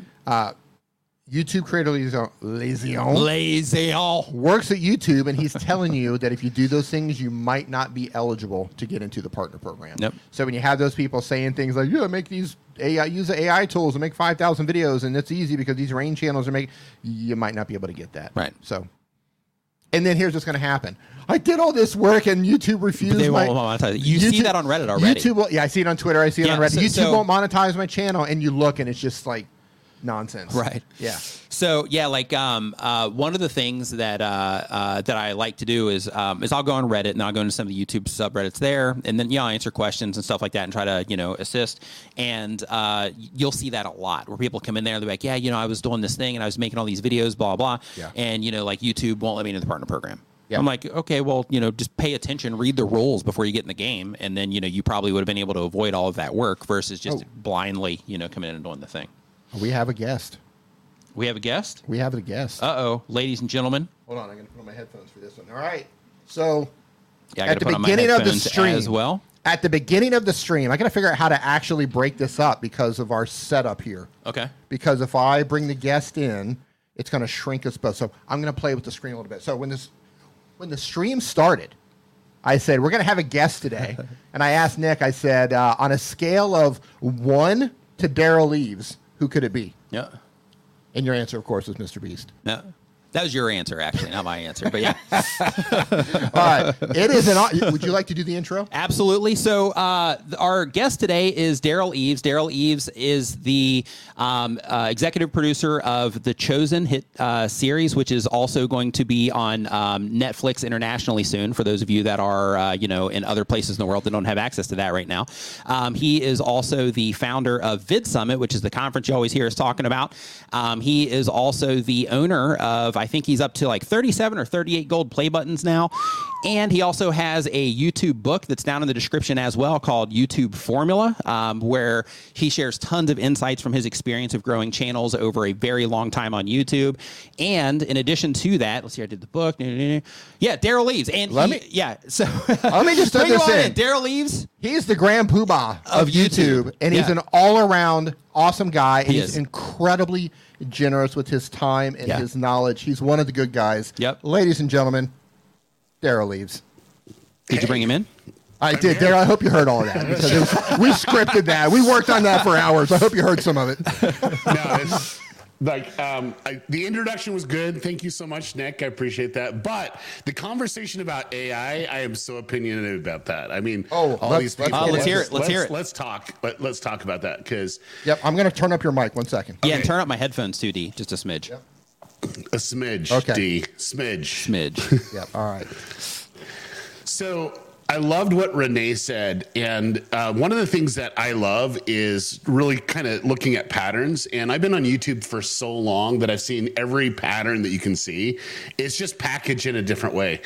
And the whole thing about it is there's so many people that want to do minimal effort of work and try to find exploits in YouTube. I'm here to tell you. It doesn't matter if it's AI. It doesn't matter if you figure out a way. They will shut you down. They will not have you in the YouTube Partner Program. It's going to destroy lives when you do that. Now you might think, okay, then I'm going to move on to the next. And so I've known people that have literally created automation process to create YouTube channels, get those YouTube channels populated. They even used other people's content. Not saying that they're my friends or anything like that, but it's like they use other people's content and put up channels, make money, and so on and so forth. YouTube shut them down.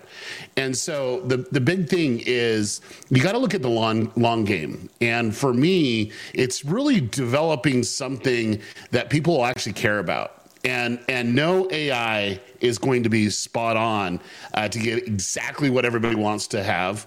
You got to bring that human element into it and use AI as a tool to enhance your video. So like for me, the faceless channels, I love faceless channels. My favorite by far is Wendover Productions. I love the dig deep into it. His content is good. And the whole thing about it is you can bring a lot of value, but it's going to take time and effort and energy. I think once that's lost, no matter how great the technology is, it's going to disconnect. And so, I think it can enhance, and I want you to use it to enhance, but to replace, I just don't see that happening for a very, very, very long time. And then two, if that's the case, then what is the business model?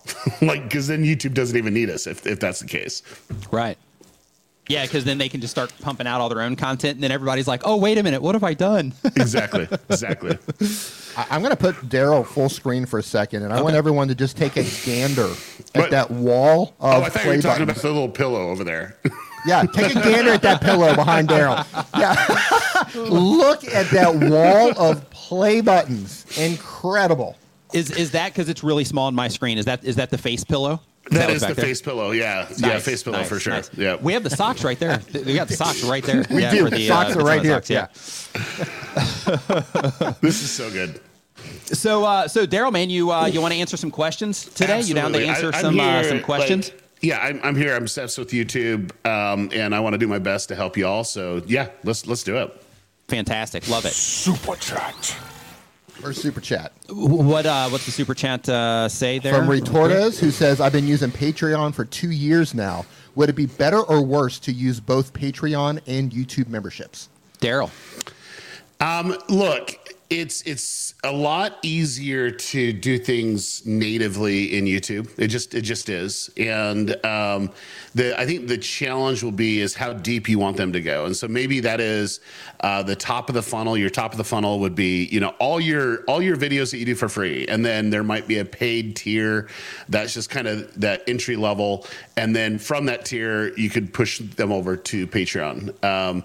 I do say that, I believe this is the model, from my perspective, the model moving forward for a lot of content creators is to have your own paid tier where you can really, really monetize the way you want to with people that are engaged with your content. And so depending on where you're at the journey, this is a great option. From my point of view, I was really excited when YouTube announced it way back when that we can do it. It's a little limited still from my point of view, but it could be that first membership level or first couple of membership levels. And as they know, love, and trust you and they want to go deeper, then Patreon's great. Boom. Awesome. There we have. Yeah, and another thing, too, is, when it comes to YouTube, it just kind of makes it easy, because they're right there on the platform. They're already watching your videos, all of that as well, which is a win. The only downside, I think, is, it kind of puts all of your eggs in the YouTube basket. So in the event that you did run into some issues That's exactly right. Yeah, then you have that to deal with. But outside of that, though, the ease of use for viewers is super easy when it comes to YouTube memberships. Let's see here. Suburban Acreage is our next question here. The type of channel is taking care of your home and property. The goal of the channel is sharing information and making a little bit of money. And the question is, with all the different affiliate programs, Home Depot, Walmart, Amazon, how do I decide what link to drop in the video description? I'm assuming it's tacky to drop these separate links for the same product. What's your recommendation on affiliate marketing on YouTube, Daryl, when it comes to, like all of the different options that people do have to promote things? Yeah, I think the biggest thing first, and I'm going to flip it on its head, the best thing you can do with affiliate marketing is make the most amazing video for a viewer on YouTube. And it would bring so much value that they'll want to come back. I think that's the most important thing. I would say I would look at, where can you get the biggest results? And I want to share a story of just the way that my mind processes a little bit, and this will answer the question for you. So I was working with some musicians, and they wanted to release music and have their original music, and they also did covers on YouTube. And I said, well, what if we just did an affiliate to Amazon, and that's the only place they can get the music in the first. There's a song. Thought we were joking. You thought we were joking, didn't you? Oh, Daryl Lee socks, ladies and gentlemen. Still got him. I love it. Okay, so anyways, this is what would happen if we actually did it on Amazon and use the affiliate link to drive things. They're like, well, we want to go on iTunes and trending on iTunes or whatever. And I'm like, well, no. The hypothesis is they'd buy the music or go to Amazon. They're using our affiliate link. They'd buy some other things. And we made a lot of money. It was like well over $100,000 just in non-related affiliate money coming in. That's not music. Like music was one thing, and we were selling the music and so on and so forth. But literally, people were buying fridges. People were buying Chewbacca costumes. It was a Star Wars cover that we did. But there was all these different things that they were doing, and I'm like, man, like that was game over for me. So whatever you do, I would definitely look at what's going to bring the biggest yield of opportunity for them to purchase with that affiliate link, and then what is that percentage? And then to keep in mind, if it's only for said related product and not everything, I think that's limiting.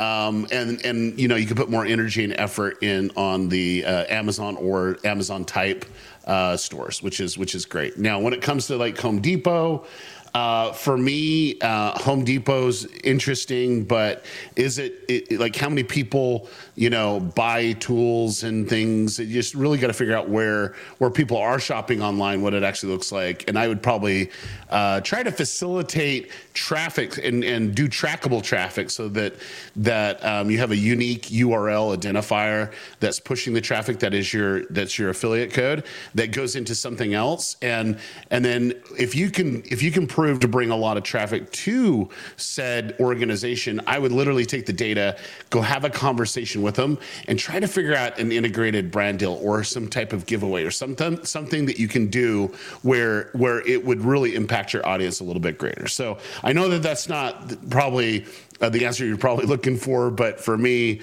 I just like to think bigger, and I like to think, okay, what's the compounding effect, or what's the other opportunities that are there?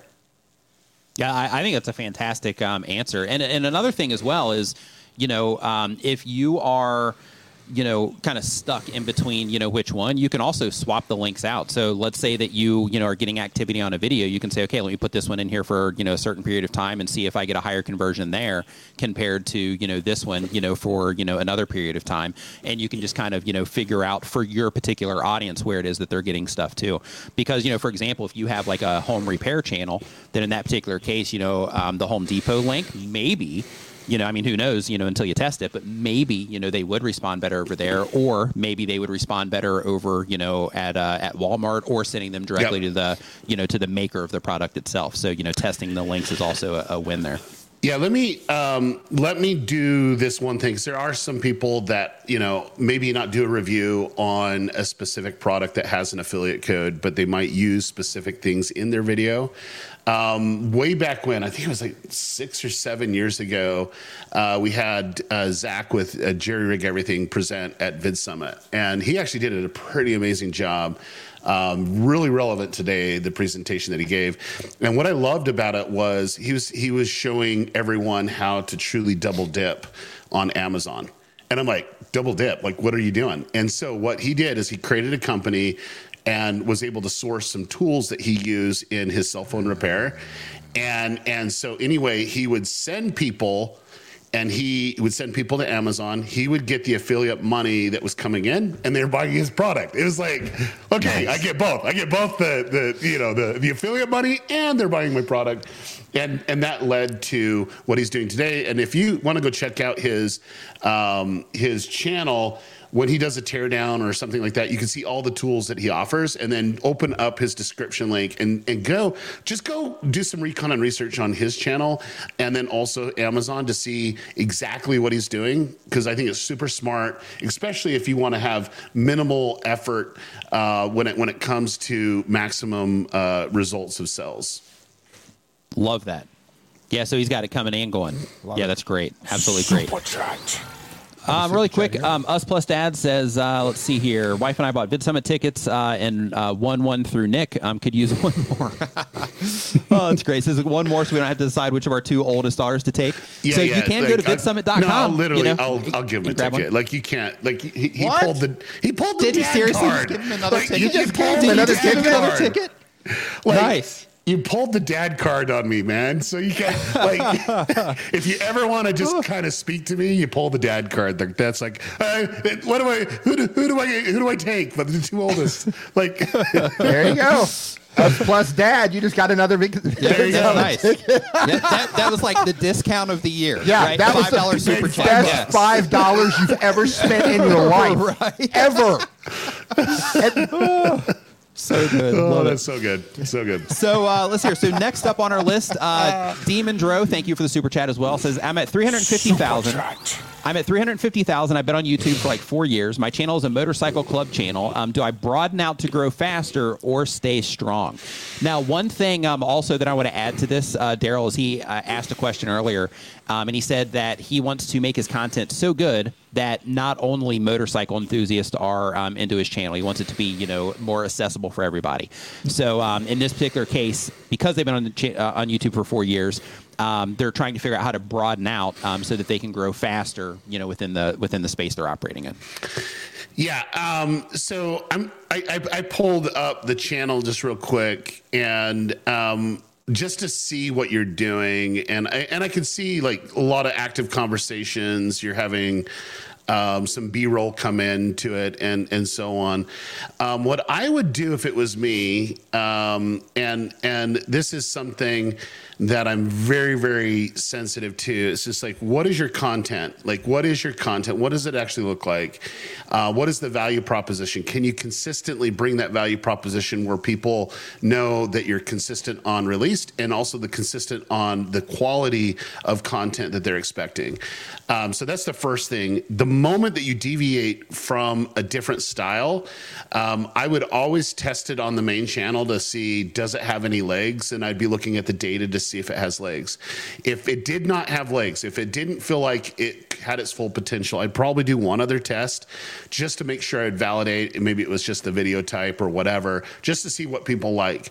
And then what I love about YouTube, and this is going to be super geeky, I do apologize, but that's what you get when I come on. the geekness we love comes it. out. We love it. Yep. You go into the analytics, basically Creator Studio. You go into analytics, and the upper right hand side of analytics is the advanced mode. You click on that. That is like the best tool ever in the history of all mankind when it comes to understanding your data. And I really do love YouTube of all the power that you can actually do. It's so powerful. And there's like a little thing where you can compare. You click on that and then start to create a group. You can actually kind of tab over and create a group. What I want you to do is put those brand new videos that you made that was a little bit different value proposition than your other content in that and make it as a group. And then put the other videos that you currently make, do the same quantity, like the last 2 or 3, or do the last 10 would fine. And then ultimately you can compare the new content versus the old content. Now, this is what I don't want you to do. I don't want you to look at the views. The views don't mean nothing to me, like nothing. Okay, what you do want to see is two metrics. Okay, I want you to look at the demographics to see if the demographics are the same. Okay, so that's the first metric I want you to look at. But the second metric is the retention. Did you get more retention? And if you kind of go from there, you can make the call: is it the right type of people, and are they staying on just the same amount of time or longer with this new format? And if it is, then I think that could be a brand new bucket that you bring onto your YouTube channel, which is consistent content and is the same. I think is going to be fantastic. However, if it doesn't, or there's like a disconnect, and then people in things is, well, I like your channel the other way or whatever, you have to make this call as a creator. It might be a spin-off channel where you have another channel that's a very, very specific value proposition. And if you do that, what I love about that more than anything else is it actually will bring in the people that care about that.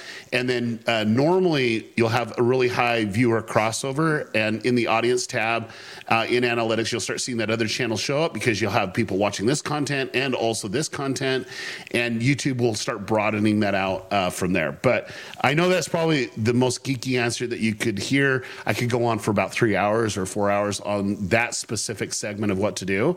But for me, looking at your content, and this is just my my opinion, and you might say, Daryl, you don't know my target audience, but I feel like it's too in your face. Like your thumbnails are too in my face. I feel like there's too many words to read. I can't comprehend the words at a quick glance, and if I can't really process what's going on in that thumbnail, I'm moving on. I'm moving on. And one of the things that you can do, and this is something that I said in the book, and then also went in detail, for years, is look at the results of when your video's next to somebody else's, and does it grab your attention? Close your eyes, open them up. It's called the blink test. See where your eye goes, and if it doesn't go to your thumbnail, doesn't go to your video, man, you need to do some testing. Now, the great news is YouTube's introducing new tools, and maybe in the future you can use an A/B tool, or you can go with TubeBuddy, which is a sponsor. I would assume of you guys. Look in the description. We put this logo up here just to be cool. Yeah. Okay. I'm just kidding. Yeah, definitely sponsored. Yeah. You know what we need, though? You know what we need, Daryl? Every year, and Nick, every year as we ramp up the Vid Summit, we need a Vid Summit. We do. So we just a graphic or something. That's actually a good idea. It could ramp up to Vid Summit. It's a good idea. Yeah, I love it. So anyway, do the blink test and let's see if we can go. But it's like it is, and I understand that your audience likes to be like in the face and all that other stuff. But when it comes to YouTube, you got to see what's going to pull them in, and there might just be an image and a background image and minimal text that might do a better job than what I'm seeing here. And Daryl, really quick, because you mentioned at a glance, right? And you're talking about the blink test in terms of kind of closing your eyes, open it up, seeing seeing where your eyes go. Can you explain just the importance of that and why being able to read everything at a glance is such a critical thing when it comes to YouTube? Yeah. So this is probably one thing that I geek out probably the most on is the psychology of people, of how they respond to content. I've done it since I was 8 years old. I love to see how people respond. And there's been a lot of studies out there is realizing that people process in milliseconds. And so as humans see things, they're processing very, very quickly. Anything that is complex, they actually just move on. They just move on to the next thing of, just try to process first. And that's usually what grabs their attention. And that's where they would usually go. And so one of the coolest things that I've been able to do is read a paper from Netflix just on thumbnail science, the science of how people respond to. And there's just they spend millions and millions and millions of dollars putting this thing together, and it's just milliseconds. And if you notice, if you do the same type of thumbnail too, there's actually thumbnail fatigue. And they took a huge section in this paper that they wrote about thumbnail fatigue. And so what Netflix has been doing for years is once you get to the rhythm of your viewing habits, if you're not clicking on things and you're just kind of going through the thumbnails, it will actually start replacing your thumbnails, so you don't get thumbnail fatigue. You'll actually see a different image, and then two, it's actually more personalized for the viewer. So like for example, where I'm a white male, I will see what would actually appeal more to a white male than my wife would actually as a white female. Just respond differently. Just kind of like, what is the psychological triggers from that? So basically, in short, you just have milliseconds. That's how people process. And then two, just keep in mind, people are coming for value. If they don't know who you are, it's that curiosity factor. Can you simply explain what's going on and have that curiosity factor is the big key. Love it. Absolutely love it. Wouldn't it be amazing if YouTube started doing that, to where you could just upload a big batch of thumbnails, and then YouTube's like, hey, this demographic responds better to this one, and these people, respond better to this one and suggested. They respond better to this one on the homepage. Like, that would be incredible. Netflix gets me all the time. I have been literally praying and asking for that one thing. I go, if you want a game, like, okay, so let me take a step back. The biggest game changer for me was real-time analytics. By far, it was the biggest thing, is seeing what's happening in real time. Like when they opened up the kimono for that, I tripled my views because it was never hypothetical. It was never delayed. It was very reactive in the sense of, oh, this is the way that it is, and I could start establishing the baseline. Now, I'm here to tell you the next tool that I want by far is just that, Nick. Like, seriously, like I've been asking for 7 years on this. Do you know, I was one of the first people that actually did the original A/B testing and at YouTube, and I want to tell you how they used to do it. This is like 7 years ago, I think 7 years ago, and you emailed them the variations, and then they would manually change it. I'm like, I can do that. But it was like, okay, we're trying to figure this out or whatever.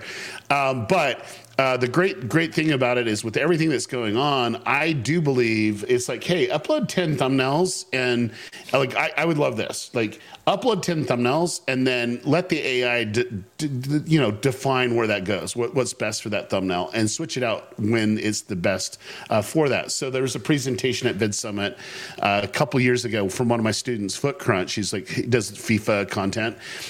He actually would get another 1 million views on his videos by switching out the thumbnail. And most of you think, well, why is that? Well, he understood the psychology of the viewer, because that's what I really, really hone in on. And he realized in the first bit, he needed to have his face on the thumbnail. People were looking for his videos. And so that was one way that he was able to do it. Now, over 100 days into it, 90 days into it, he would switch it because a lot of that traffic for browse feature, which is the homepage subscription feed, would fall off, and it was being more suggested to a more general audience. He would take his face off and actually do it if you look at the contrast, most people say that was a bad thumbnail. Well, no, it's not. It's a good thumbnail that gets that suggested traffic, and he'd get another 1 million views. And so, nice. Like, one of the coolest case studies you have to see, and he's super smart. He'll be at Vid Summit this year, not speaking, but he's bringing his whole team. And if you really look at what he focuses in on, it was was can I get better thumbnails? Can I really captivate that click? And then once I earn the click, can I fulfill on the promise of that click? You know, can I do that where they feel like, oh man, that was a really great video, and they come back. That's where loyalty comes in. Nice. Love it. Absolutely love it. Super chat. The next question that we have here is from Death Monkey. Thank you for the super chat. It says, I had a goal to hit 1,000 subscribers in YouTube partnership before Vid Summit. Now I'm 20 subscribers away. Thanks to both of you for sharing your knowledge. See you there. Looking forward to seeing you at Vid Summit. We love it. That's great. Love it. That's great. Glitch Arcade. Thank you for the super chat as well. Says, I edit for Fables D20 where we make D&D videos. We have 60,000 subscribers, but now get around 500 views after we were hacked last year. Any advice to fix this? Yeah, I'm not a fan of those that like to hack, and there's just a lot that's going on. Let me kind of explain how YouTube operates from a very deep level. So when you actually create a new YouTube channel, YouTube keeps a log of everything that you do on the channel, how much you upload. They look for a lot of key things. If you ever received a community strike, it's there in the log. If you ever did copyright strikes, it's there in the log. And depending on how you were hacked, and if it was like, did it take down the whole channel or whatever? I had this really just hurts me more than anything ever. Like I had a channel.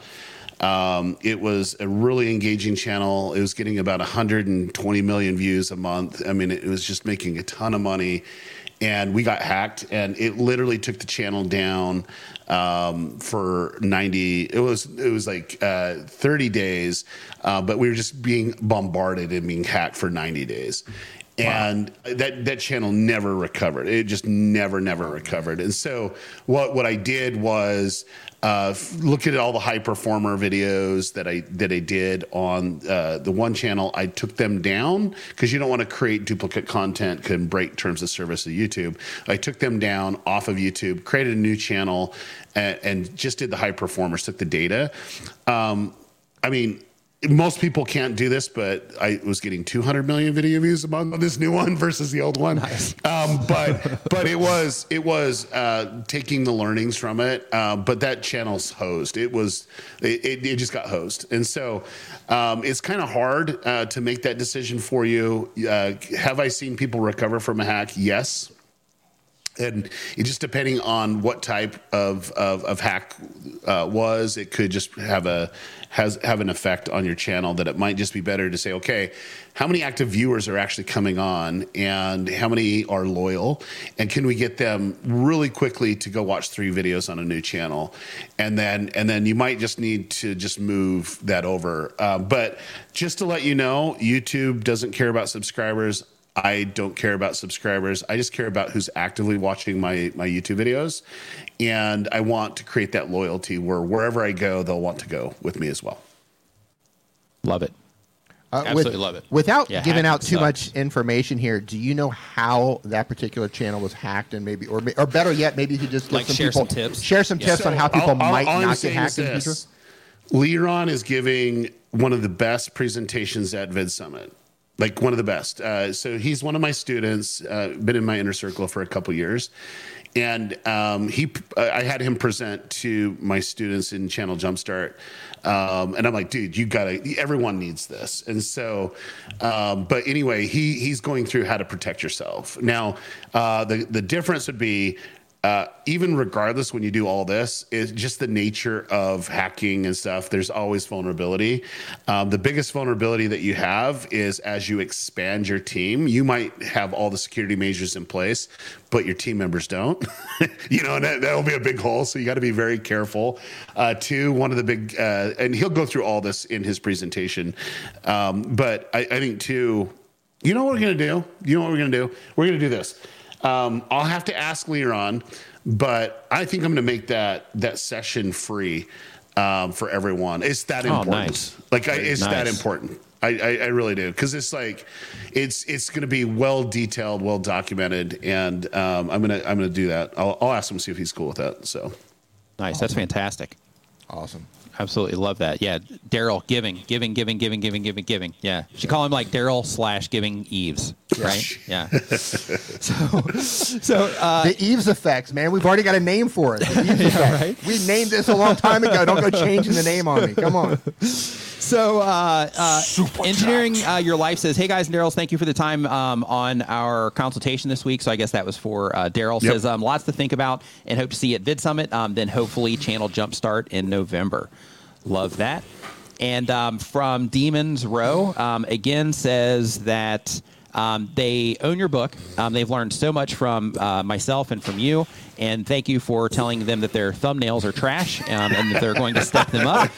And they said that they also want to pay for a one-on-one session with you as well. Yeah, just Daryl. go to my website. Yeah, just go to DarylEves.com. If you are interested, for anybody here that's interested in a one-on-one with Daryl, just go to DarylEves.com and you can schedule everything That's over there. great. Daryl just said your thumbs are trash. People are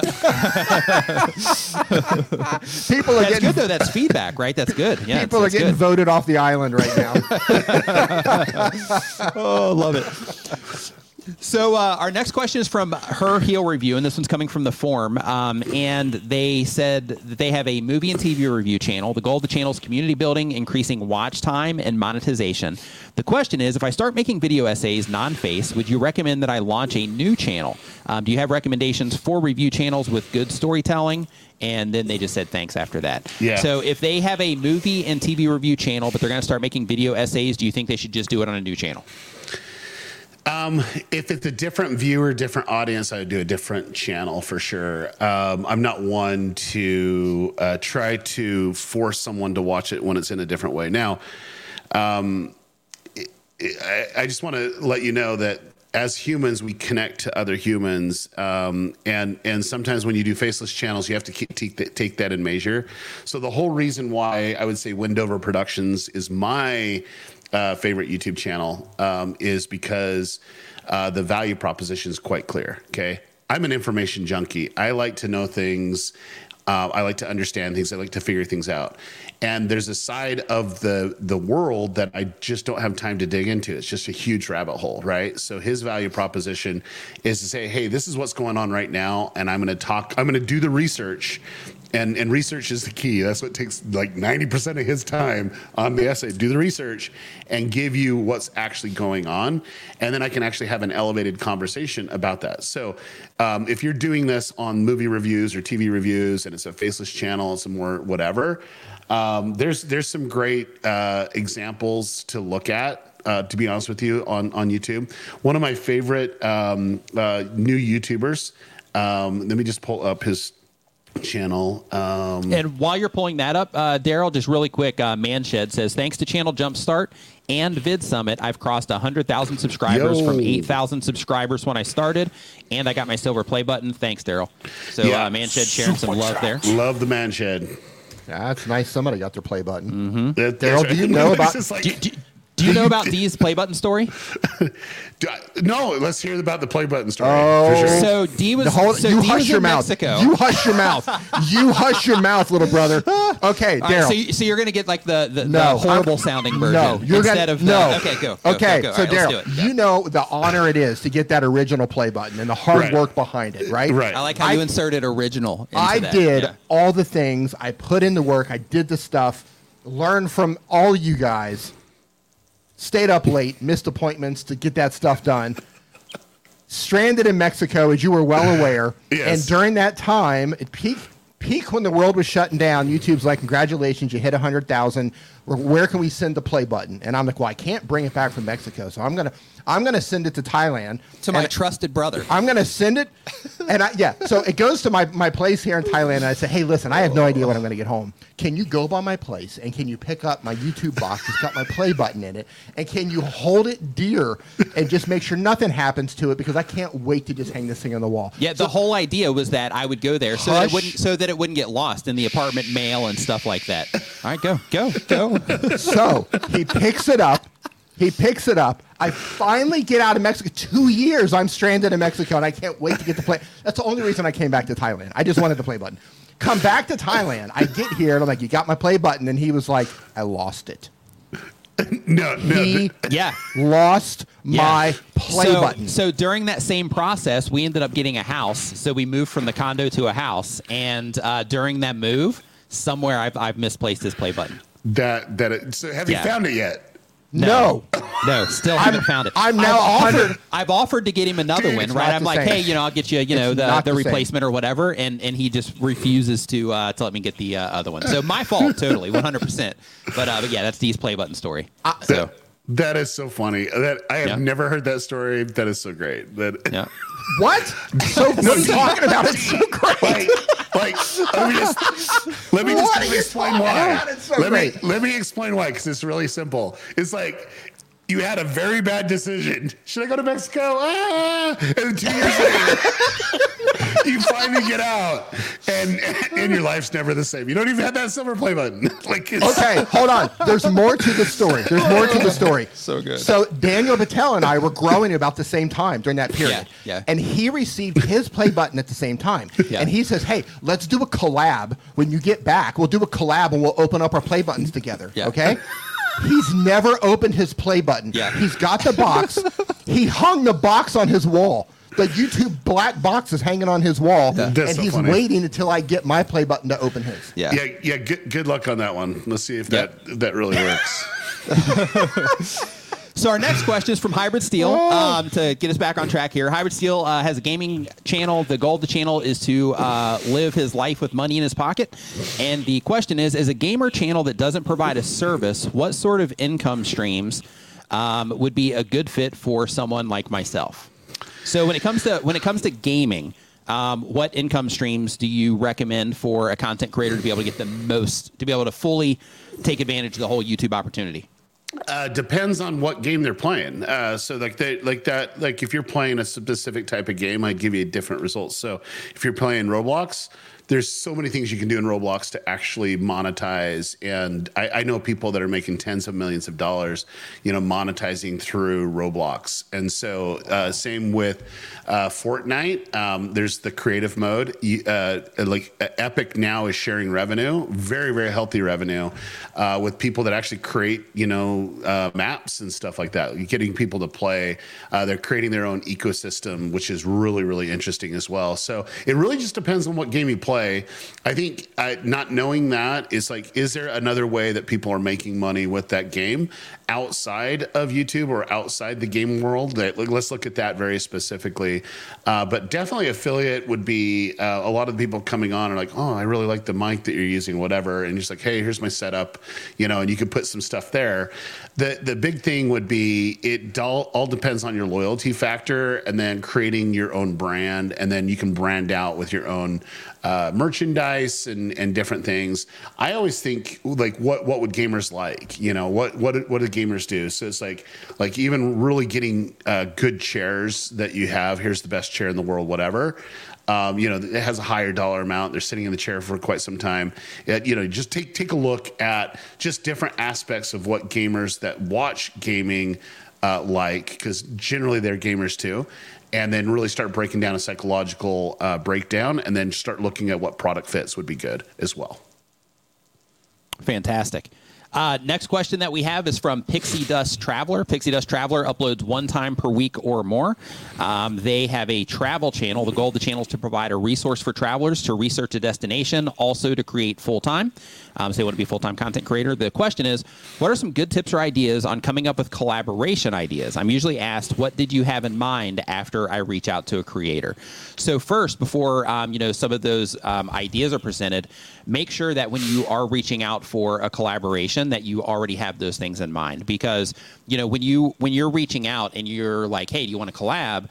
Then it creates a lot of additional time in between them being like, oh, hey, what do you want to collaborate about? It just creates additional steps. But if you're like, hey, I'm putting this video together and, in this particular part of the video or for this particular thing that I'm talking about or whatever, I think that you would be a great fit for it. Is this something that you'd be interested in? And then you have, an idea for them that you present them with in your initial outreach email. Any additional tips for that, Daryl? Yeah. Why do you need to collaborate? I guess that's my question first. What's the whole reason? Is it to get a new audience that's there? Like I do believe early on in YouTube that was like the easiest way to grow, right? It's like, how do we get more people to know? They just need to know me. We got to collaborate, whatever. That's a lot of time, energy, and effort on it. And if there's not a really clear plan, then I think it's a lot of wasted time. And I think I would agree with Nick 100%. But I would say, okay, what's the reason to collaborate? Is it to bring you out more energy? I don't know. Like, you'd have to do that. Now, that being said, I'm just the one. I just say it how I see it, okay? And so I think you have a huge missed opportunity. When you stated in your content what you're trying to do for a video is to inspire people, and give them ideas of what to do, I think you're missing the point. No one is going to go, oh, I watched this video and we're going to go there and we're going to get super excited to go check out this video. Like, no one's going to do that. And I want to explain why. And when I say no one, it's probably maybe just a small handful, right? Most people are vicariously living through YouTube videos. Okay, they want to see you experience. They want to see you individually navigate a trip. That's what they want. That's the value proposition, right? What's the cool things they can do? Now, you can translate it to encourage them one day to go there, and I think that goal setting. But you are there. I'm just making it clear. You are there. If you want to be full-time, if you want to do this like in every aspect, you are there to entertain them and really look at the level of what will bring value to. And I can't tell you how many channels I've reviewed over the course of my career. The ones that actually struggle with this has always been travel vloggers. I don't know what it is. They just struggle with it. They think it's just what it is. Well, no, more people will connect. I want to give you a story about a student that I had. Same concept. I just want a weekend. I want to show what they can do with the weekend on little money. I says, that's great. I think it's a great idea, but I want to inspire people to go out and do and whatever. Well, that's great too. When are they going to watch it on the weekend when they're watching your videos? She's like, when is that going to happen? And so anyway, we looked at his data. We noticed that he went on a very expensive train and went from one part of Canada to the other. And I says, there's your channel right there. Like literally taking luxury transportation that's not airplanes or yachts. And let's take a look at it. So he did a whole vein of travel channels with trains, hundreds of millions of views within months, like just totally took off. And the value proposition was, oh, that was really cool. Or they did this trip from the UK all the way down to to Italy or whatever. It's just like you have these opportunities, but it's about exploring, it's about experiencing, but it's more about your connection with them and your curiosity factor of why people do this and who does this and the places that you can go. That's the value proposition that most people are looking for. So I just want to reset your mind a little bit, and then two, when it comes to collaboration, I'm like, why? Like, what's the purpose of it? And if you think you're going to get views from it, I would rather put the energy and effort into making better content for yourself to get those views. Because as soon as YouTube realizes, oh, this is a really good video with this specific type of people, YouTube will go recommend that to other people. That's what YouTube does. You don't need to collaborate. Where before, the collaboration was really big. Pre-2020 or 2013, collaborations were big because YouTube didn't have a recommendation engine in it. It was a view-based algorithm. But the moment that YouTube switched over to an AI, that was in 2013, it is like literally, a breakdown of everything that was going on in the sense of trying to predict what the viewer wants to watch. YouTube's very hypersensitive of audiences and content that responds to the audience.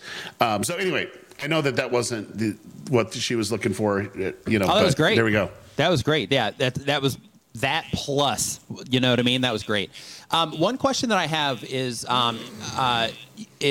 in a lot of times when you're answering these questions, one of the things that you keep bringing up, and this is consistent, across, all of the conversations that we've had over the last, several months, when you've come on here, is connection, right? The connection that the viewer has to the content creator.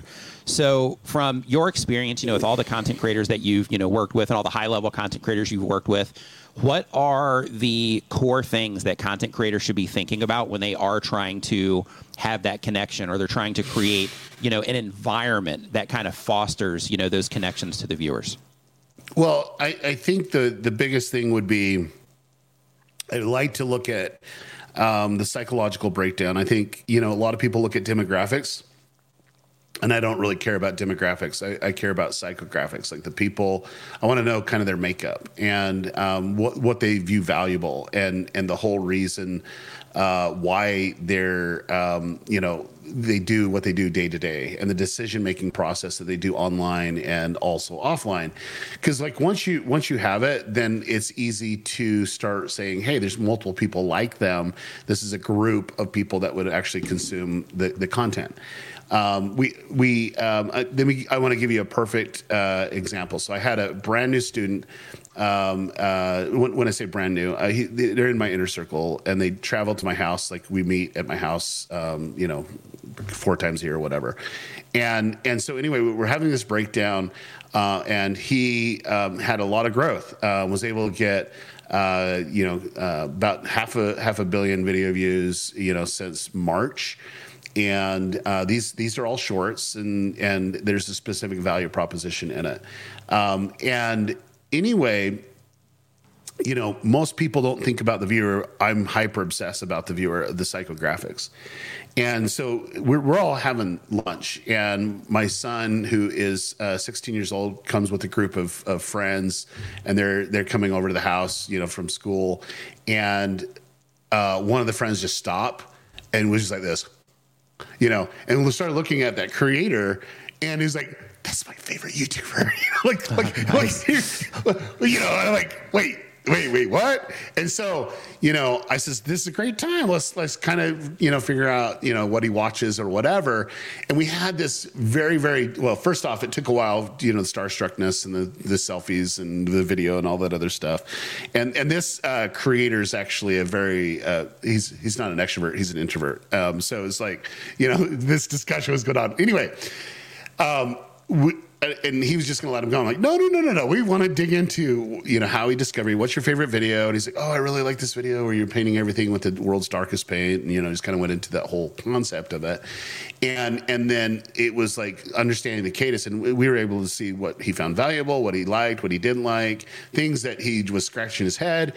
That was probably the most valuable thing that creator could actually get, is real-time feedback of a fan that actually looks forward to his videos. And so when you can hone that in and really break down what they do, we actually made a video based on his idea.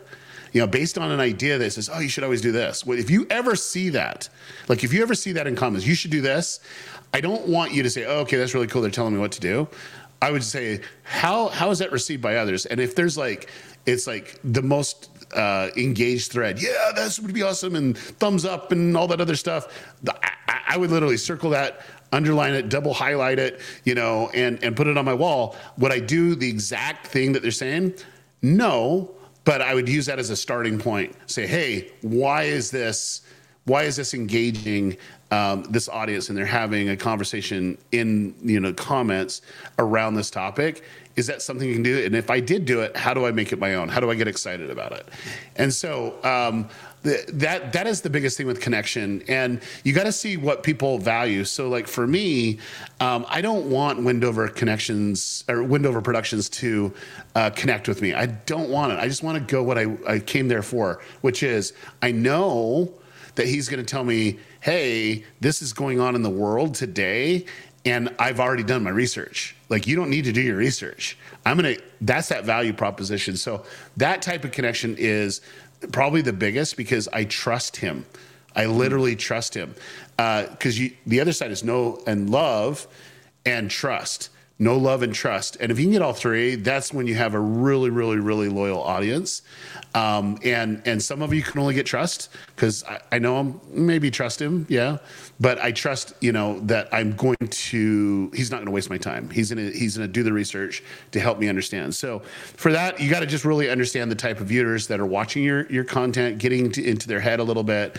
One of the most underrated parts of of analytics as the audience tab, that is gold, guys. Like, it is so gold. Like YouTube's giving us all the tools to make some really, really good decisions. And you can see the videos that they're watching in addition to yours. They never did that before, ever. That is just like gold, because you can do it. Now, what I don't want you to do is, I should make a video on this, I should make a video on that. No, stop. Like, stop making videos for a second and just look at why are they watching it. Have the questions. Go to those videos, read the comments, see exactly what's going on here. It could just be one video that's leading all this other stuff, and it could be a popular video that's leading all this stuff. You need to ask questions, but it's more about who's actually watching this. And as soon as you identify that, that gives you the ability to start bringing value consistently.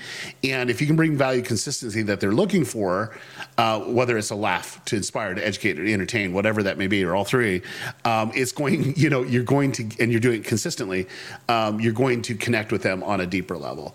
And I can tell you, one of the biggest secrets on YouTube is this: talk to one person. Don't talk to, hey gang, hey y'all. It's very disconnecting. Hey guys. Yeah. One person.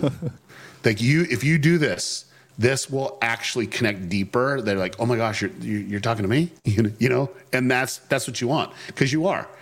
When you shoot a video, think of that one person. Think of what's going on live. How would you enhance the content better? The best YouTubers on the planet, and I will say this: edit their content in their head as they're shooting. And it slows down the production process. I hate it. It drives me freaking batty.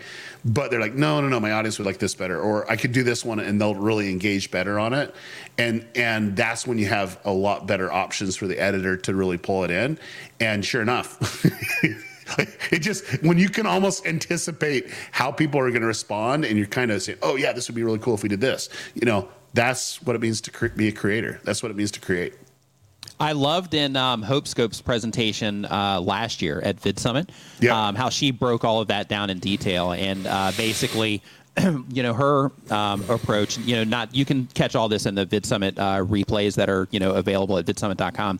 But basically, one of the things that she talked about is all the information that Daryl just shared, basically breaking down all of the information that you do have about the viewer, the one viewer that you're trying to reach, and then giving that viewer a name. And then when you're doing anything around your content, just running it through the filter of, is this something that, that name, let's say John, is this something that John would enjoy? If I add this type of music in this video, is this something that John would enjoy, this particular segment? If I talk about this or show these things, are these things that John would enjoy? Would John like this joke based on, the context of, them being, a younger or an older person, or, something along those lines? But it was a fascinating, breakdown of, just how she specifically defines and names the person that she's trying to reach, not the group of people, but the person that she's trying to reach, in alignment with what Daryl was talking about with, naming the one person.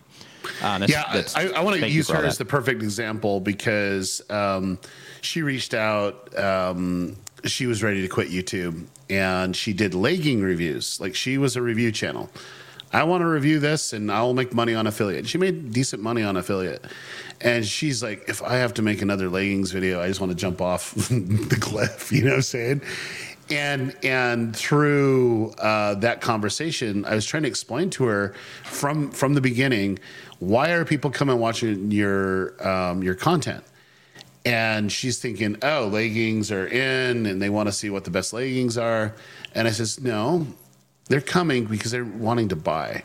They're buyers. They love shopping. They love fashion. Do you love shopping and fashion?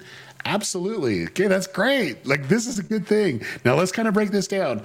And she's probably one of the smartest. Her and Tyler, her husband, are some of the smartest people I've ever coached. They're still in my inner circle and stuff like that. But the cool thing about it was, they did a test. So doing anything, you got to test out. Can we actually create content that will resonate? And basically, she bought used Kardashian clothes. Okay, non-related. They weren't leggings, but used Kardashian clothes.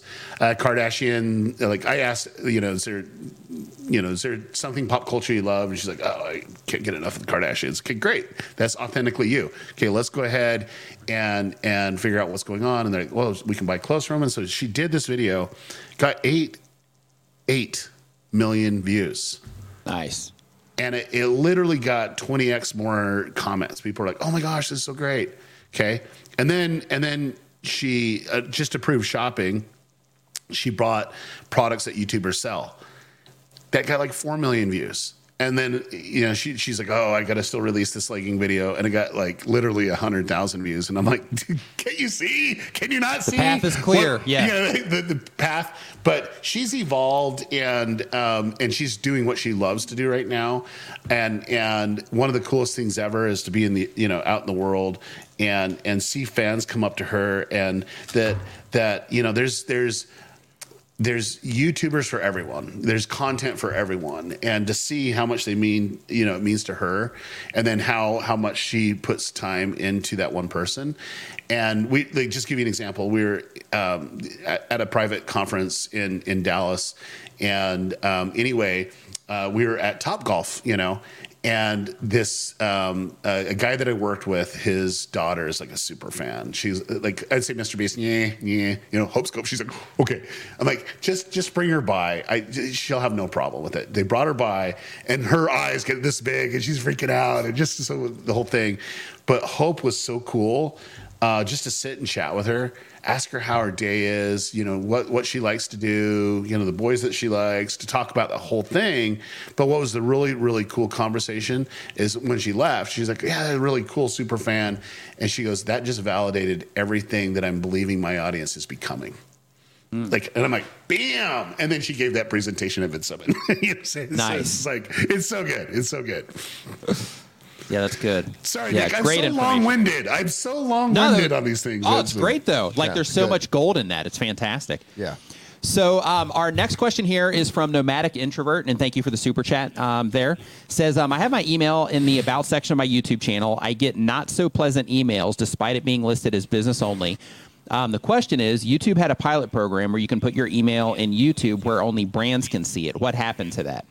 Yeah, so that's they took that away. So now with the with your About Me page, then anybody can reach out to you through that. It can be a company, it can be a viewer, it can be a spammer, right? Like anybody can reach out to you through that. Because of that, I recommend that you do have one a separate email than your YouTube channel. 2, that you have some type of filtering set up for your emails. So, for example, I mentioned this earlier in the stream today, but basically you have your main account email that is just, you don't do anything with that. And then you have a email that is your public facing email. And that's the one where you collect all of that stuff. And then you have another email that you move conversations into from that public facing email. So if a brand reaches out or a viewer reaches out that, you want to have a conversation with or whatever, then you start moving them into, a different priority email so that you can spend most of your time concentrating on the emails that come in there. And then you go into the public facing email, just when you get the chance to, in order to catch up with, anything that's going on in there. So, so with that, I just recommend building some type of, you don't have to do that one, but I just recommend that you build some type of filter like that, just as a way to, kind of manage all of the people reaching out. Do you have any additional tips for that, Daryl, in terms of just handling outreach? Like when you have a lot of inbound, traffic coming in with people, trying to get in touch with you on all the different social media platforms, via email, all of the things. You have any recommendations or anything that you use to help you manage any of that? Yeah, I mean, it's brutal. There's bots and things out there that's just trying to get as much data on YouTube channels, and then you got to be very careful. Even respond to those emails that come. That's part of the security measures. Don't click on a link ever in the history of all mankind when you get an email coming through YouTube. They might say, hey, we're sending this. We want to send you money. Well, yeah, they want to send you money, but they want to get access, to something deeper. There's a lot of malicious people out there doing malicious things. I think you hit it right. Like, I think it's just like further validate it. I look very closely at where the email's coming from. And I try to create a hierarchy of inboxes that would be able to sort through what would be spam versus what would be real. But yeah, you nailed it. You nailed it very specifically. Don't use the same email at all. So our next question is from, and this one's from the forum, is from Tales from an Empty Nest. They have been on YouTube for less than a year. They have a cooking channel. The goal of the channel is to build a community that shares their love for food. And the question is, my channel is fairly new, and lately I've been getting emails about collaborations. Some are clearly spam, but is there a way to help me know which ones are legit? So kind of like, Daryl just mentioned, just kind of, try to validate where they come from. If it's coming from a Gmail address, obviously you want to be a little bit more, cautious about that, or any other public service email, compared to like if a content creator reaches out to you and they have like their own, like web URL or something like that, then in that particular case, it might be okay. But you have to proceed with all of this stuff with caution, just because some people will use that as a way to, try to get your information as well. So you still have to be, careful about those sorts of things. That's where, if you do receive something like that, if you want to be extra cautious, then you could, reply to the email if you wanted to, but you can also hit them up on one of the other social media platforms through their DMs and see if you can reach them that way, just as a way to, confirm things, and just as a way to, make sure that you're not, interacting with people that are not the people that they say they are. So the next question that we have is from E. Slaughter is the name of the channel. They have a piano channel. The goal of the channel is creating piano music, and the question is, what is wrong with my channel? So we're not looking at channels during this stream. So because of that, I'm going to move on to the next question, which is from Smith Media Outdoors. They do bi-weekly content. The type of channel is stealth camping and outdoor lifestyles, hunting, fishing, and camping, and to be entertaining. And the goal is to become full-time and not drive a delivery truck all day. And the question is, I do long-form content, 30 to 60 minutes, and clip out shorts from it. Is pivoting back to my original idea of my channel a good idea? I started at the beginning of CV19 as a camping and all-around outdoors channel, but when it all started, stealth camping started to spike in views, so my channel drifted into that lane. I now feel it's limited my content creation possibilities, and although I do like doing it as a part of overall menu items, I want to be outdoors and not just stealth.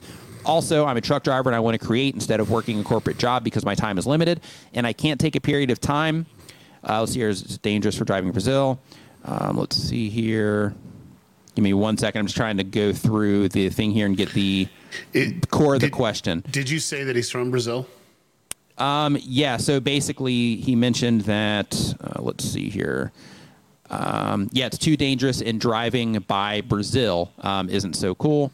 Okay. And then yes. So in terms of the question, I actually don't see the question itself. So basically, it looks like they were doing stealth camping content, and their channel is more about that, but they're wanting to do more just open outdoors content. Mm-hmm. So it seems like they're trying to figure out the best way forward to basically, let's break it down this way. They're wanting to, from what I'm pulling from this, it seems like they're wanting to pivot their channel slightly pivot from doing stealth camping into just general outdoors and camping content. Do you have any tips for that? Yeah, so I think the biggest thing would be number one, if you are from Brazil, is your content in English or Portuguese? If it's in Portuguese, I'm going to give you a totally different answer than if it's in English. If it's in Portuguese, I would look for an example in the U.S. that is kind of like the bright beacon, and it might be four or five channels from that. Be inspired by those channels, but there's just not a lot of content in Portuguese. And if you take a look at the world and the consumption of YouTube, Brazil is one of the biggest, like literally one of the biggest, and it has the most momentum going on. And so I've known a lot of people, I've worked with a lot of people that have gone from nothing to 10 million subscribers in Brazil. And it was just creating a need, or fulfilling a need that was there. And they were getting it through dubbed content or whatever from some American, right? So it's like, if you are from Brazil, I would like hone in and localize first. If you're not, if English is your first language, but you live in Brazil, I'm interested in that. There's some interesting things, but pivoting, stealth camping. I would take a look at Steve Wallace.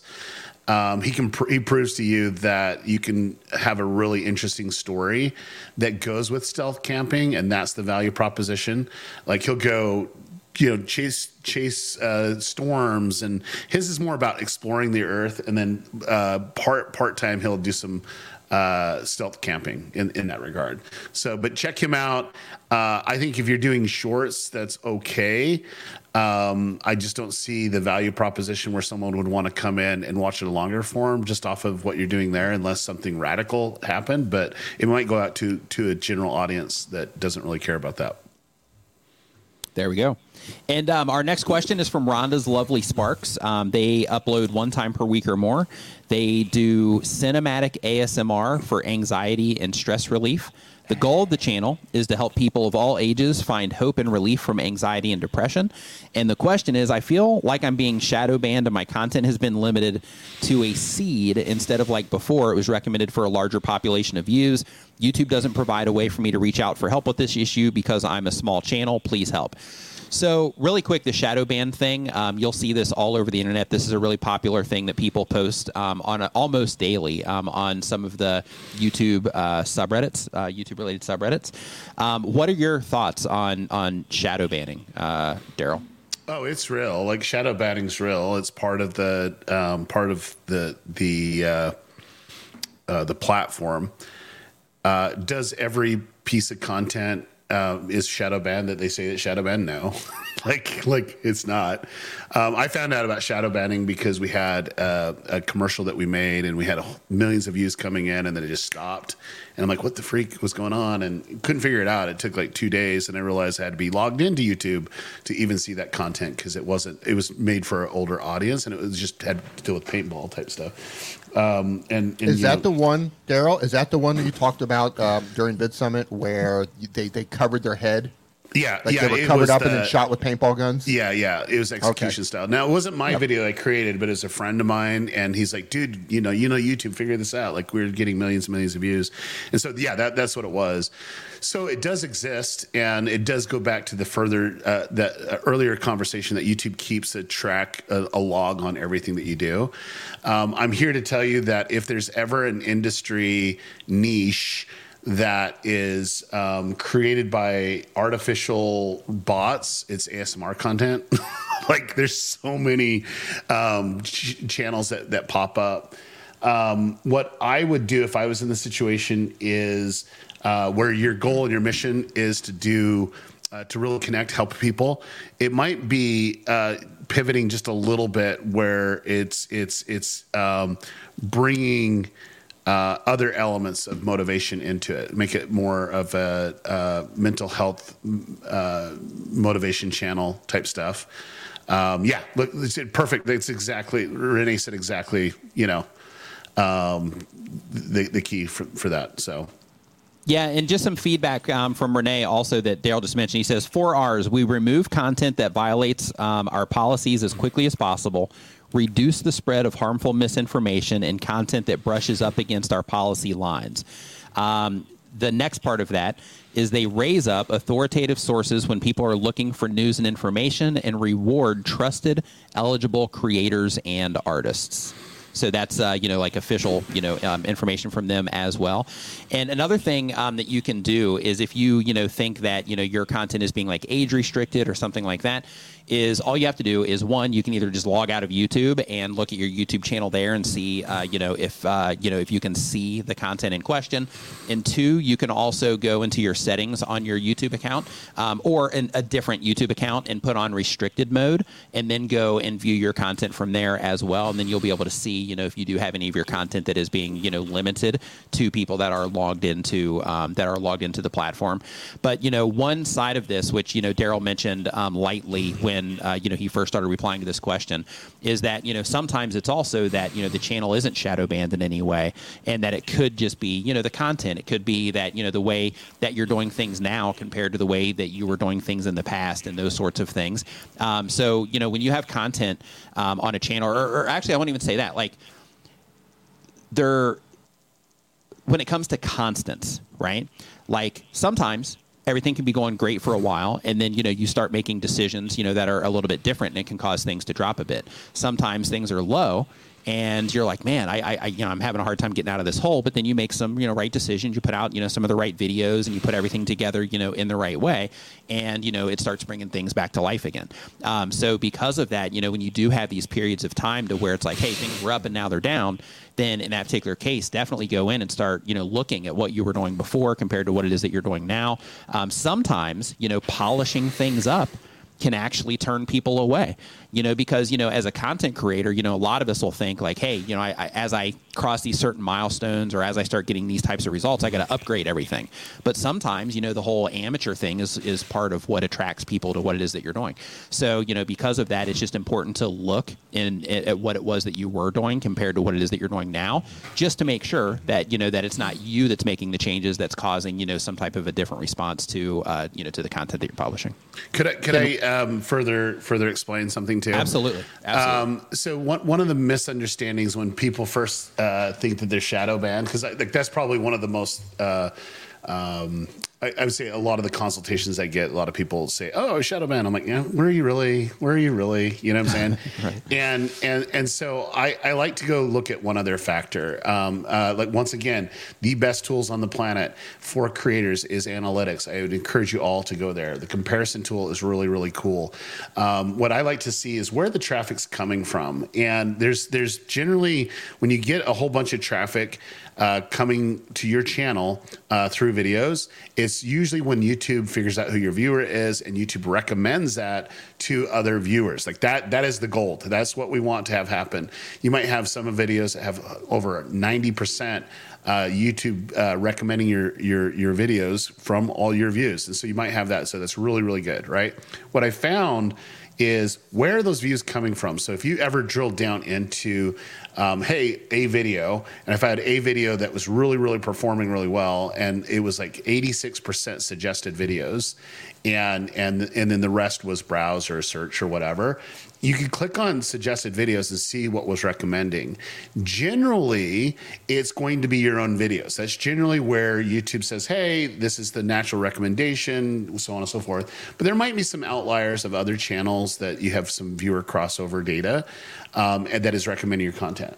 I have found that usually when people think they're shadow banned, like there's just a video that was bringing all the suggestion. It was like going across suggesting everything, and that video like lived its life. There's other video content better, and it's not suggesting what it was suggesting before because it's a different video. And so for me, it's like I like to look at the data there. And then two, it could be a channel that was suggesting that said content to your channel, and then they received a decrease in views. They might have done something, but yet if the big bulk source of your traffic is coming from suggested videos, and it's around certain viewer types, that could impact you too. And so I like to kind of break it down by traffic source just to see, so that I'm comparing apples with apples and oranges with oranges, and then really say, okay, what's really going on here? But I just know there's just so many different audiences that are out there. And if you get lumped into where your audience likes adult ASMR, for example, it's going to impact you. It will. So. And on that note, one additional thing that Renee said also is if the ASMR is adult oriented, it's not going to be recommended to general audiences, since YouTube, is 13 and up. And they say art versus commerce is something creators always have to think about long before YouTube as well. And really quick, Roberto Blake in the house. What's up, dude? Hope you're doing awesome. Hey, Roberto. Dr. Sten also in the house. What's going on, man? Dr. You're doing great. Sten's question, I would love to pull that up. What was the question? I'm going to put it up right now. I saw a lot on Twitter about this, a lot of medical creators. Dr. Sten, how you doing, man? He says, YouTube is cracking down on harmful health advice and claims. Their criteria are based on mainstream medical advice, and they've excluded many licensed healthcare providers, such as chiropractors. What can we do? This is what I would do, is they're going to be at Vid Summit. You're going to be at Vid Summit. Have a conversation. I know this about YouTube. The people that are coming to YouTube, I can't say this collectively of all YouTube employees, but the people that are coming to YouTube truly do care. They care about you. They care about what's going on. The people that are coming to Vid Summit. Yeah. The YouTube employees coming to Vid Summit. YouTube employees that come to Vid Summit, right? And they will hear you, and I will make sure that you're introduced to them. But if you don't know Renee can hear you out at least. But like I'm here to tell you that if you have active concern, and if Dr. Berg is there too, which I think he's coming to Vid Summit too, it's just like if a few of you can come on and get some clarity, I think that's great. But I don't think they're going to hide from anything from you on this. I think they'll have those active conversations there, and maybe it'll spur a phone call or something just to hear what's going on. But yeah, it's very, very difficult. Very aware of what's happening there. I think there's just a lot of just as an organization, YouTube is always put in a very difficult space, and we're quick to blame YouTube, in a lot of regards. So I'm not saying you're blaming YouTube. I says, let's just have the conversations and let's see where it goes. Yeah. And another thing too, like with a conversation like that, like maybe, suggesting, having some people that do offer, alternative content, to, have some type of meetups with them, from time to time to get feedback, or maybe to give your side of the story, or, something like that, as well. But, anything like that, when you have the opportunity to talk to them at Vid Summit, I would definitely try to, open some doors like that too, if you could. You have a super chat? Yep. Super chat. Thank you, Ace, for the super chat. It says, can you undo shadow banning? That's a whole lot of Colombian pesos. Yes, is that Colombian pesos? I think so. I think it is. We're rich.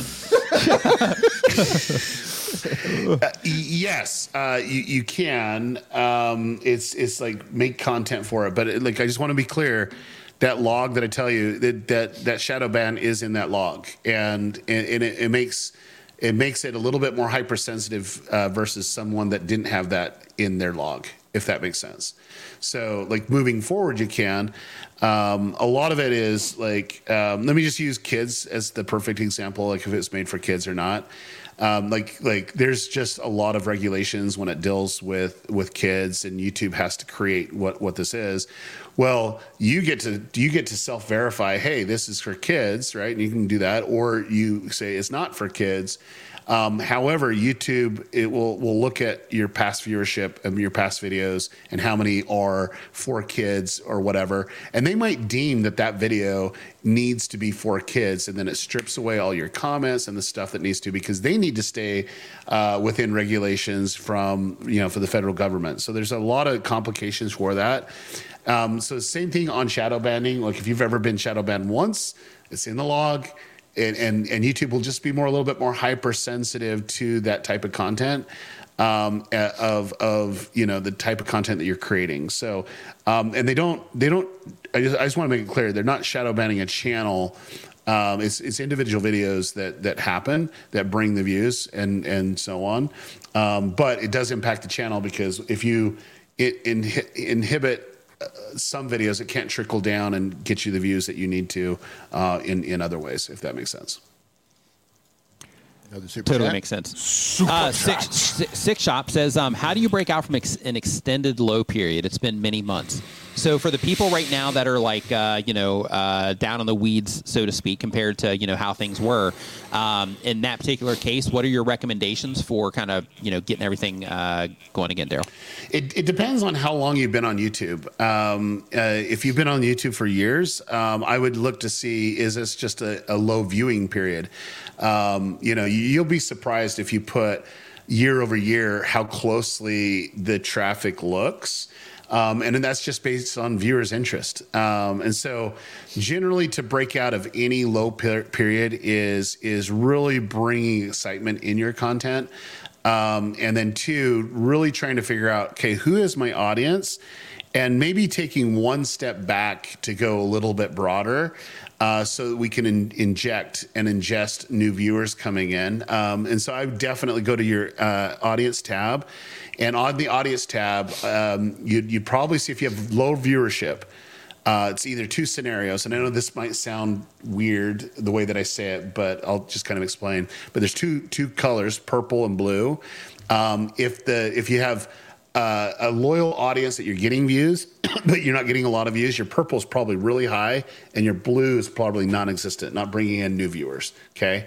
Or it's flipped where purple's non-existent and blue's really high, which is new viewers, and the new viewers aren't finding enough value to convert from a new viewer into a returning viewer. And so that's where it's happening.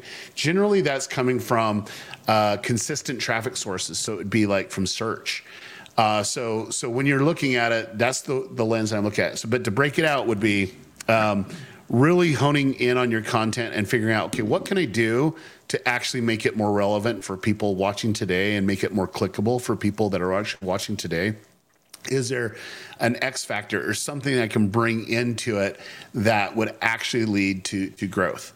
And my thing is, there's so many channels out there that are trying to grab attention and time. My question to you is, what are you going to do a little bit different to grab their attention? So I'd probably put a little bit more energy and effort into your title, thumbnail, and the video idea of how to actually make it engaging. Look at what's worked in the past, and then come around with 10 or 12 ideas for the future, and then try to even take it deeper where you can bring another element in that might be trending or something that more notable right now. So on and so forth. So let me give you a perfect example of this, because I like to explain concept but then give you an actionable plan. Okay, so I just had a consult the other day, and this person they do everything around the NFL. And everything, like, hey, we're trying to project this or this or this or this. And there's a lot that goes on in the NFL, but there's things that are talked about a lot more. So the Jets right now are being talked about a lot right now. They had a quarterback that they paid over $100 million to come in, and he ripped some stuff in his leg. And so there's a lot of stuff that's going on. And just by using that as an example of, okay, what happens to the Jets? I mean, are they obligated to pay the $100 million just because he got hurt? Yeah. But it makes it more relevant to say, oh my gosh, he didn't even play a full game. Yeah, and he's going to have to get paid out. Like, that's going to really hose the Jets. And so you can have those conversations very, very specifically. And for me, if I was talking about college football today, I would be talking about Coach Prime.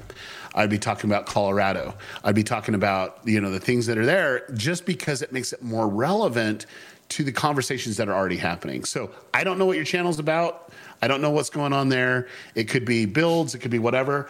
But I'm like, how do you take it where people want to be a part of seeing something get built, and then also go from there. I'll give you one last example. You can create your own trends. I have a channel that I co-own. It's a business that I own, and my partner, who's very, very creative, created this opportunity where he was going to build an off-road wrecker. This is a wrecker that, he can go and do recoveries out in the world. And so he created his own trend in the sense that we're going to do an outdoor event called the Off-Road Wrecker Games, and we bring all the off-road wreckers in, and we're going to bring our fans in. Well, that actually created something that people cared about the project being done, and could it be done on time, because we were starting from fresh. Like, hey, we got this idea. This is what we're going to do. This is where we're going to go. And so we actually had a clock. Hey, this is going to get done. So there's like this, is he going to do it? Is it going to be done? He's so far from being done. And it really connected with the audience, where we got millions and millions and millions of views and interest. And when we actually did tickets for the games itself, we sold out like that. Became the biggest outdoor Utah event ever. Nice. And it was so crazy, but we had all these YouTubers come in and compete. But we actually created our own things that people were talking about, and they can't wait for next year. So you can do your own events, your own ways to connect, or your own things to do. Another example of this is Ryan Trahan. Like, I'm here to tell you, he's brilliant. He's brilliant. He's been doing his penny challenge and raising money for nonprofits, and that's his own event. He owned YouTube a year ago last June. Everybody was watching him. He did 30 videos in 30 days, and it was, it was just really, really cool, right? But that wasn't his first time. He did that, for the last 3 years prior to that, and he did it this year in a different way. But I think that's the whole thing, is you can become your own trend and create that, but you need to get that connection with the audience. You really need to know what will bring them value. Love that. Love it. Super chat. So we have another one here from Playing the Mom Game, and they say, what level of content creator experience, and this is a Vid Summit specific question, says, what level of content experience would you say the minimum would be to go to Vid Summit as far as getting the most out of it? So in your opinion, Daryl, what level of content creator experience would you say the minimum would be for somebody to, get the most out of Vid Summit? I would say if it was me, you see the opportunity. Like, you might not even have a channel and you're like, hey, there's an opportunity here where I can do this as a business. I can do this, because I love and I'm passionate about it, and there's a way to monetize and go from there. If you see that, that's the minimum requirement. If you don't see that, and you say, oh, I just want to be famous, this is not the conference for you. It's not. And I would like to jump in on that too. I've got something to say when you're finished. Yeah, I also believe that, if you're somebody that's wanting to just be serious about this in any capacity, if you're, because there's tons of opportunity on YouTube in both directions in terms of, the value that you can give and the value that you can get back. So if you're somebody that is just interested in that and you want to, take advantage of the opportunity that you have on YouTube and really just the internet in general in terms of the social platforms or just online video, then in that particular case, Vid Summit's a great fit. Because like Daryl mentioned, if you are, coming into this and you're like, yeah, I see the business opportunity here, then in that particular case, it's a great fit because you're going to go there and you're going to learn a ton about, those things. In addition to that, I also think it's a great fit if you're somebody that is a solo creator and you don't have an opportunity to network with anybody locally or anything like that, because the content creators that are there are serious content creators, people that are, taking this stuff seriously. So because of that, everybody that you're around when you go to Vid Summit is somebody that is, taking all of this stuff seriously, and people that you can network with as well, because being a content creator, a solo content creator, it's a really isolating, or it can be a really isolating experience. But when you get some YouTube friends that you can talk to and hang out with and share ideas with and share analytics with and things like that, that by itself can add so much value to what it is that you're doing. And that by itself can be the thing that kind of gets you over that hump, because it can also help you see things that you're doing in a different way as well. So because of that, I think that if you are either a solo creator that's wanting to take it seriously, or to somebody that sees the business opportunity, then in that particular case, I think, it's a great fit as well. And I think D has some more. We're just going to keep stacking these on. Yeah. I want to add, so my first time going to Vid Summit, I had a relatively small channel. Yeah. And I wouldn't think of it in terms of, is my channel big enough to go? I would think about, am I serious about YouTube? Is my mind ready for this? Am I right? Am I ready to dive into YouTube? Am I serious about this? Am I going to try to make some money with YouTube? And am I serious about trying to grow a channel? And if the answer is yes to that, I think it's an amazing investment. Look, and I'm an introvert. You put me in I'll just sit in a corner. Right. If you leave me alone, I'll just sit in a corner. A lot of YouTubers are that way. Well, that's what I was going to say. Yeah. I'm that way, and I know a lot of YouTubers are that way. But if you go there, make an effort to talk to people. Make an effort to introduce yourself to people. Get a notebook. Go to all of the talks that are going to be there. Take notes, because you're going there to learn from the best of the best of the best. If you're in this stream right now and you're having trouble talking to people, come talk to me, and then we'll go talk to people. No, I'm serious. No, really. Yeah, really. I'm serious. Yeah, like if you're like, I just don't know who to talk to or whatever, come talk to me, and then we'll get the ball rolling. Yeah, don't be afraid to go out and talk to people. Push yourself to do that. Wake up early, go do all the things, and stay up late. Yeah. The talks themselves are packed full of value, but the hallways are also packed full of value. Yeah. The bar after the event is packed full of value. The restaurant where people are hanging out, it's packed full of value. And you never know who you're going to end up talking to. Right. You never know who's going to be sitting at your table. It's I would say invest in yourself.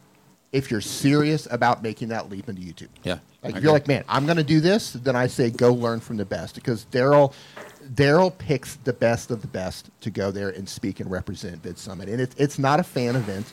If you're going there to meet, Mr. Beast or whoever, that's not the event for you. But if you're going there to learn, this is the event that you go to. Do you know my favorite thing is you never know who you're going to sit by. And I have a son that served a mission for our church, just got home 2 years in Brazil. And he came home. His play button was here, just to let you know, by the way. But he's going through, like, he's just literally job shadowing me and going through. And so I'm having him go through all the talks and everything at Vid Summit, like every year. I'm having him go through it all so he can see the evolution of it and everything. But what's funny was 6 years ago, there's a person sitting in the audience, had about 5 million subscribers. No one was going up to him. A person was having a conversation with him. They kind of hit it off in that regard. And before you know it, there was an opportunity that wasn't necessarily presented. And that opportunity was this content creator was putting all the money into his content and hired this person that was sitting right next to him that was super smart. It was very analytical, right? So those conversations happen all the time. And so for me, I like the synergistic. But what was funny is no one knew that was Mr. Beast sitting in the audience, because he wasn't as big as he is now, right? Because the next Mr. Beasts that are really going to disrupt Vid Summit will be there, or not Vid Summit, YouTube will be there. They will. Yeah. They're the ones that will come on and they want to learn. And I'm telling you, the creators today. We have 2 creators that are coming. I'm probably the most excited about. One's about ready to cross 1 billion video views, and he'll have 1 billion before he comes to Vid Summit, and it hasn't even been a year yet. And I can't wait to learn from that kid. I really, seriously, because he actually created content in a very saturated niche. But he found his value proposition. He found his voice. He found his way. He doesn't even really edit his videos, which is so crazy. Wow. And yet they're like 20, 30, 40 minutes long, and they're crushing it. And they're actually really engaging videos too, So I can't wait to learn from him. And I think there's a lot of people on stage, but there's all those people too that you never know who you're sitting by. There's people that like to be incognito. I'm one of them, and you can have those conversations that could lead to connecting the dots of helping you with something that you didn't necessarily consider before.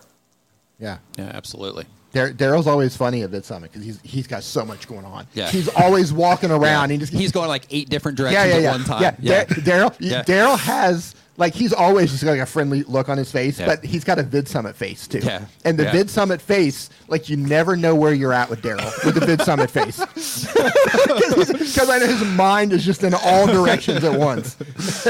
It takes a lot to make sure everything's flowing good. And my biggest fear this year is, and I'll just be really vulnerable right now, but my biggest fear is, like, for the last 9 years, it's been at a location, right? It's just like there's been so many different things, like the hotel, the bar, the restaurant is all there.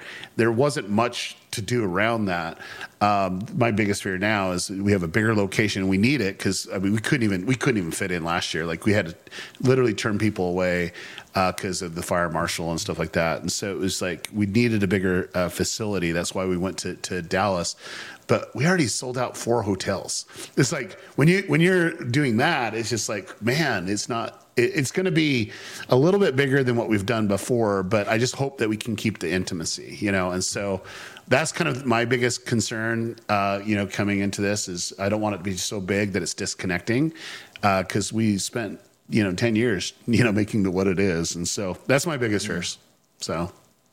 Yeah, I'm sure it'll be fine, and I'm sure based on the feedback, that you get, I'm sure if any adjustments need to be made, I'm sure you'll be right on those adjustments, if for sure. need be. Yeah, because it's definitely a magical event. Our next question here, we've got two more super chats here. The very next one is from Ace. And hey, really quick, before I move on to the super chat, for those of you that are here that just came into this and you're like, hey, I don't even know what these guys are talking about. So what we were just talking about is Vid Summit. It's a conference that's coming in October 3rd through the 5th in Dallas, Texas. And it's the event for content creators. So if you are somebody that is looking at YouTube as something that you are going to be taking seriously and that you want to turn into something, then in that particular case, go to vidsummit.com and you can get more information, see the tickets, see all the different speakers that are going to be there as well. So you can find out more information about Vid Summit there. So Ace is our next question. Says, do you think YouTube should be a little bit more transparent with partners, letting them know the status of the channel audit or not, if something is being shadow banned or gated? That way the partner can work on fixing the issue.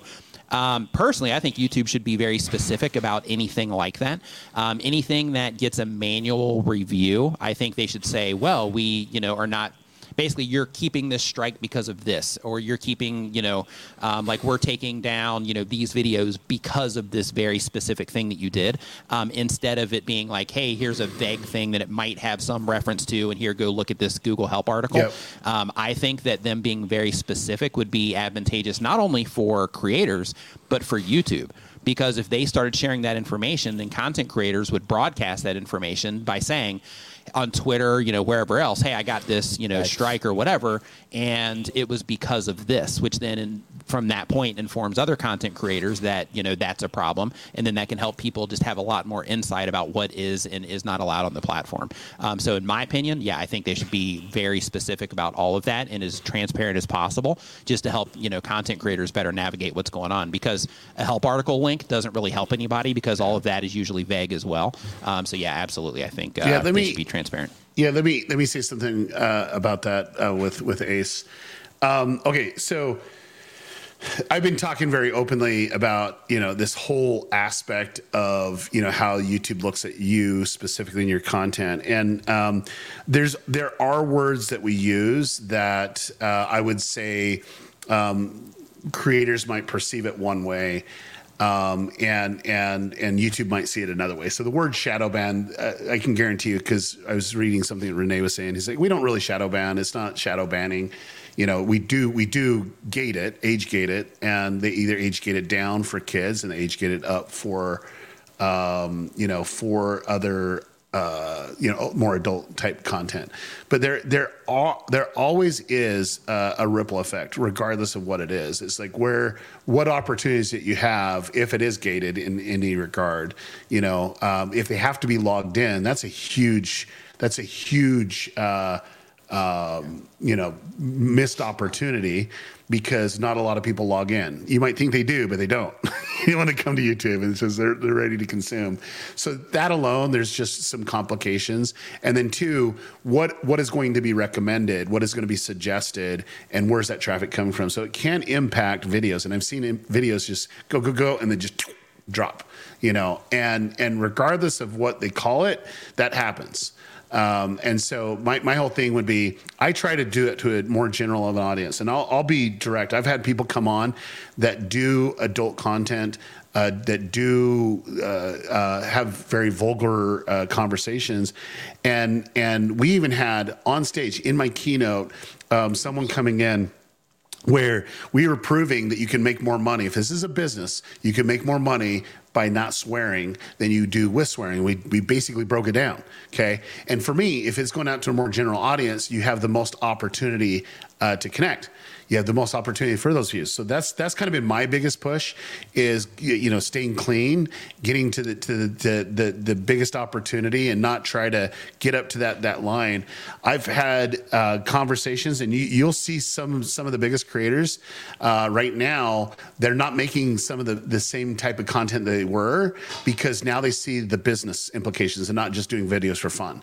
It's just like, no, this is a business, and we want to engage in so many different ways. And so for me, I'm all about creating content that connects and brings a net positive to the world. And I'm grateful that YouTube has a program that we can share in revenue, so I can make that happen. Love it. Absolutely love it. Super chat. Urban Van Life says, Dude, I'm late he's in coming. here. Hotel booked, flights booked, and traveling there with Christina. See you all soon. I love that. That's awesome. So we've got another super chat, and this one is a great question for you, Super Dale. chat. Yep. Demon Dro said, if you had to choose financially, Channel Jumpstart or Vid Summit, which do you think will take me further? I'm a single dad. He's playing the dad card. Yeah, I'm a yep. single dad, and I have custody, so I got to go make a decision.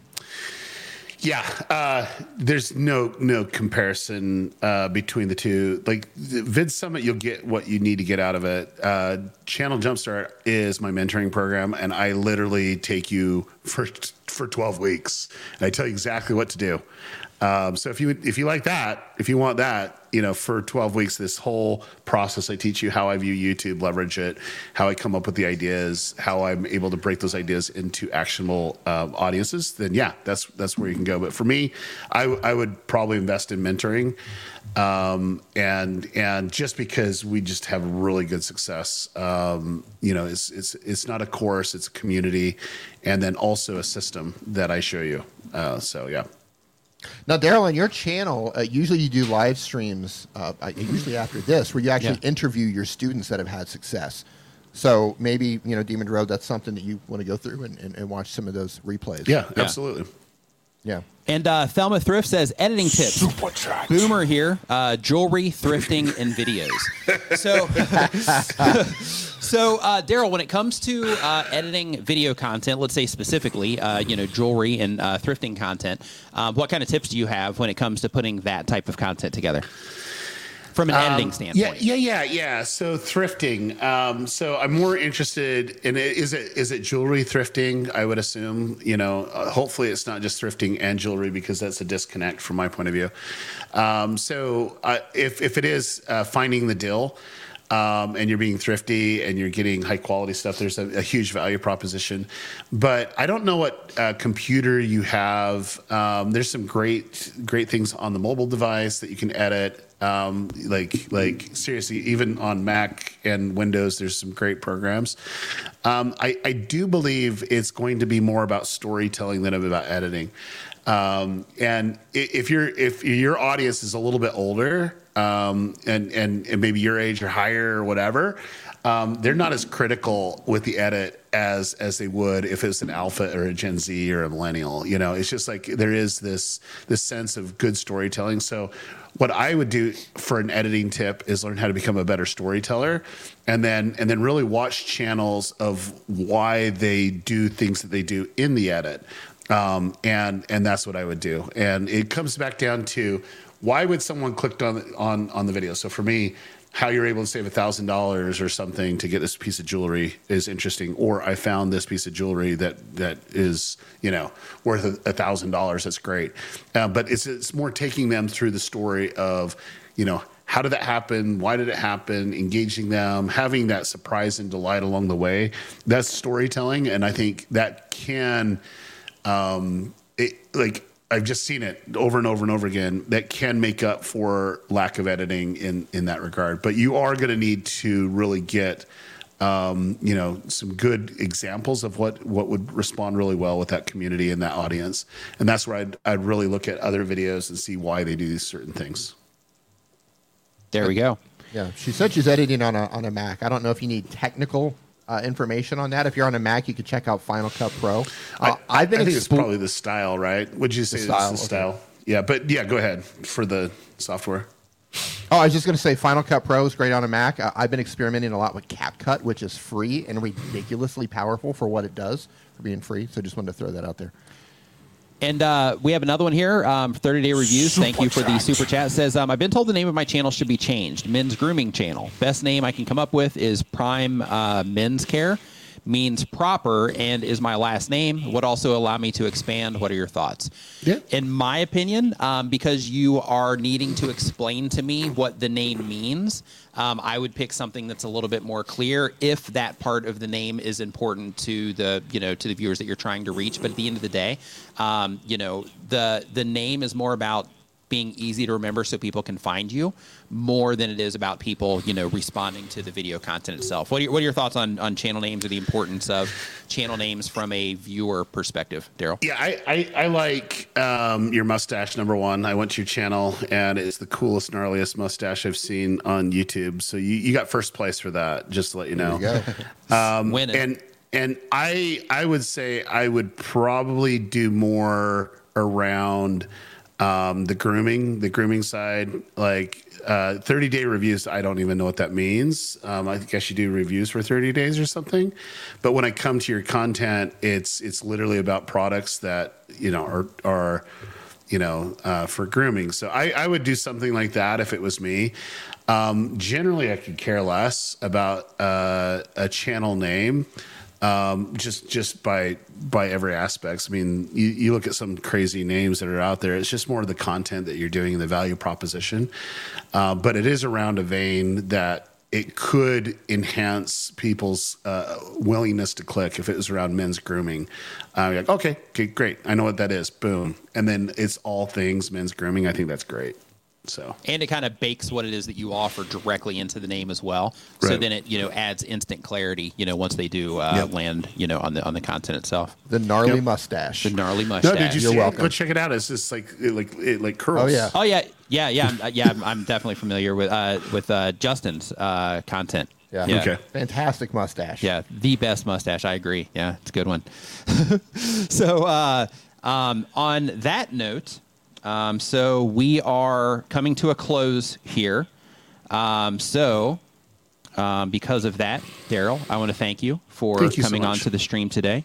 Super appreciated as always. Just as a reminder for everybody, Vid Summit is coming up October 3rd through the 5th. So make sure that if you are able to get to Dallas, Texas during that time, that you head over to Vid Summit, and you can find out information about that at vidsummit.com.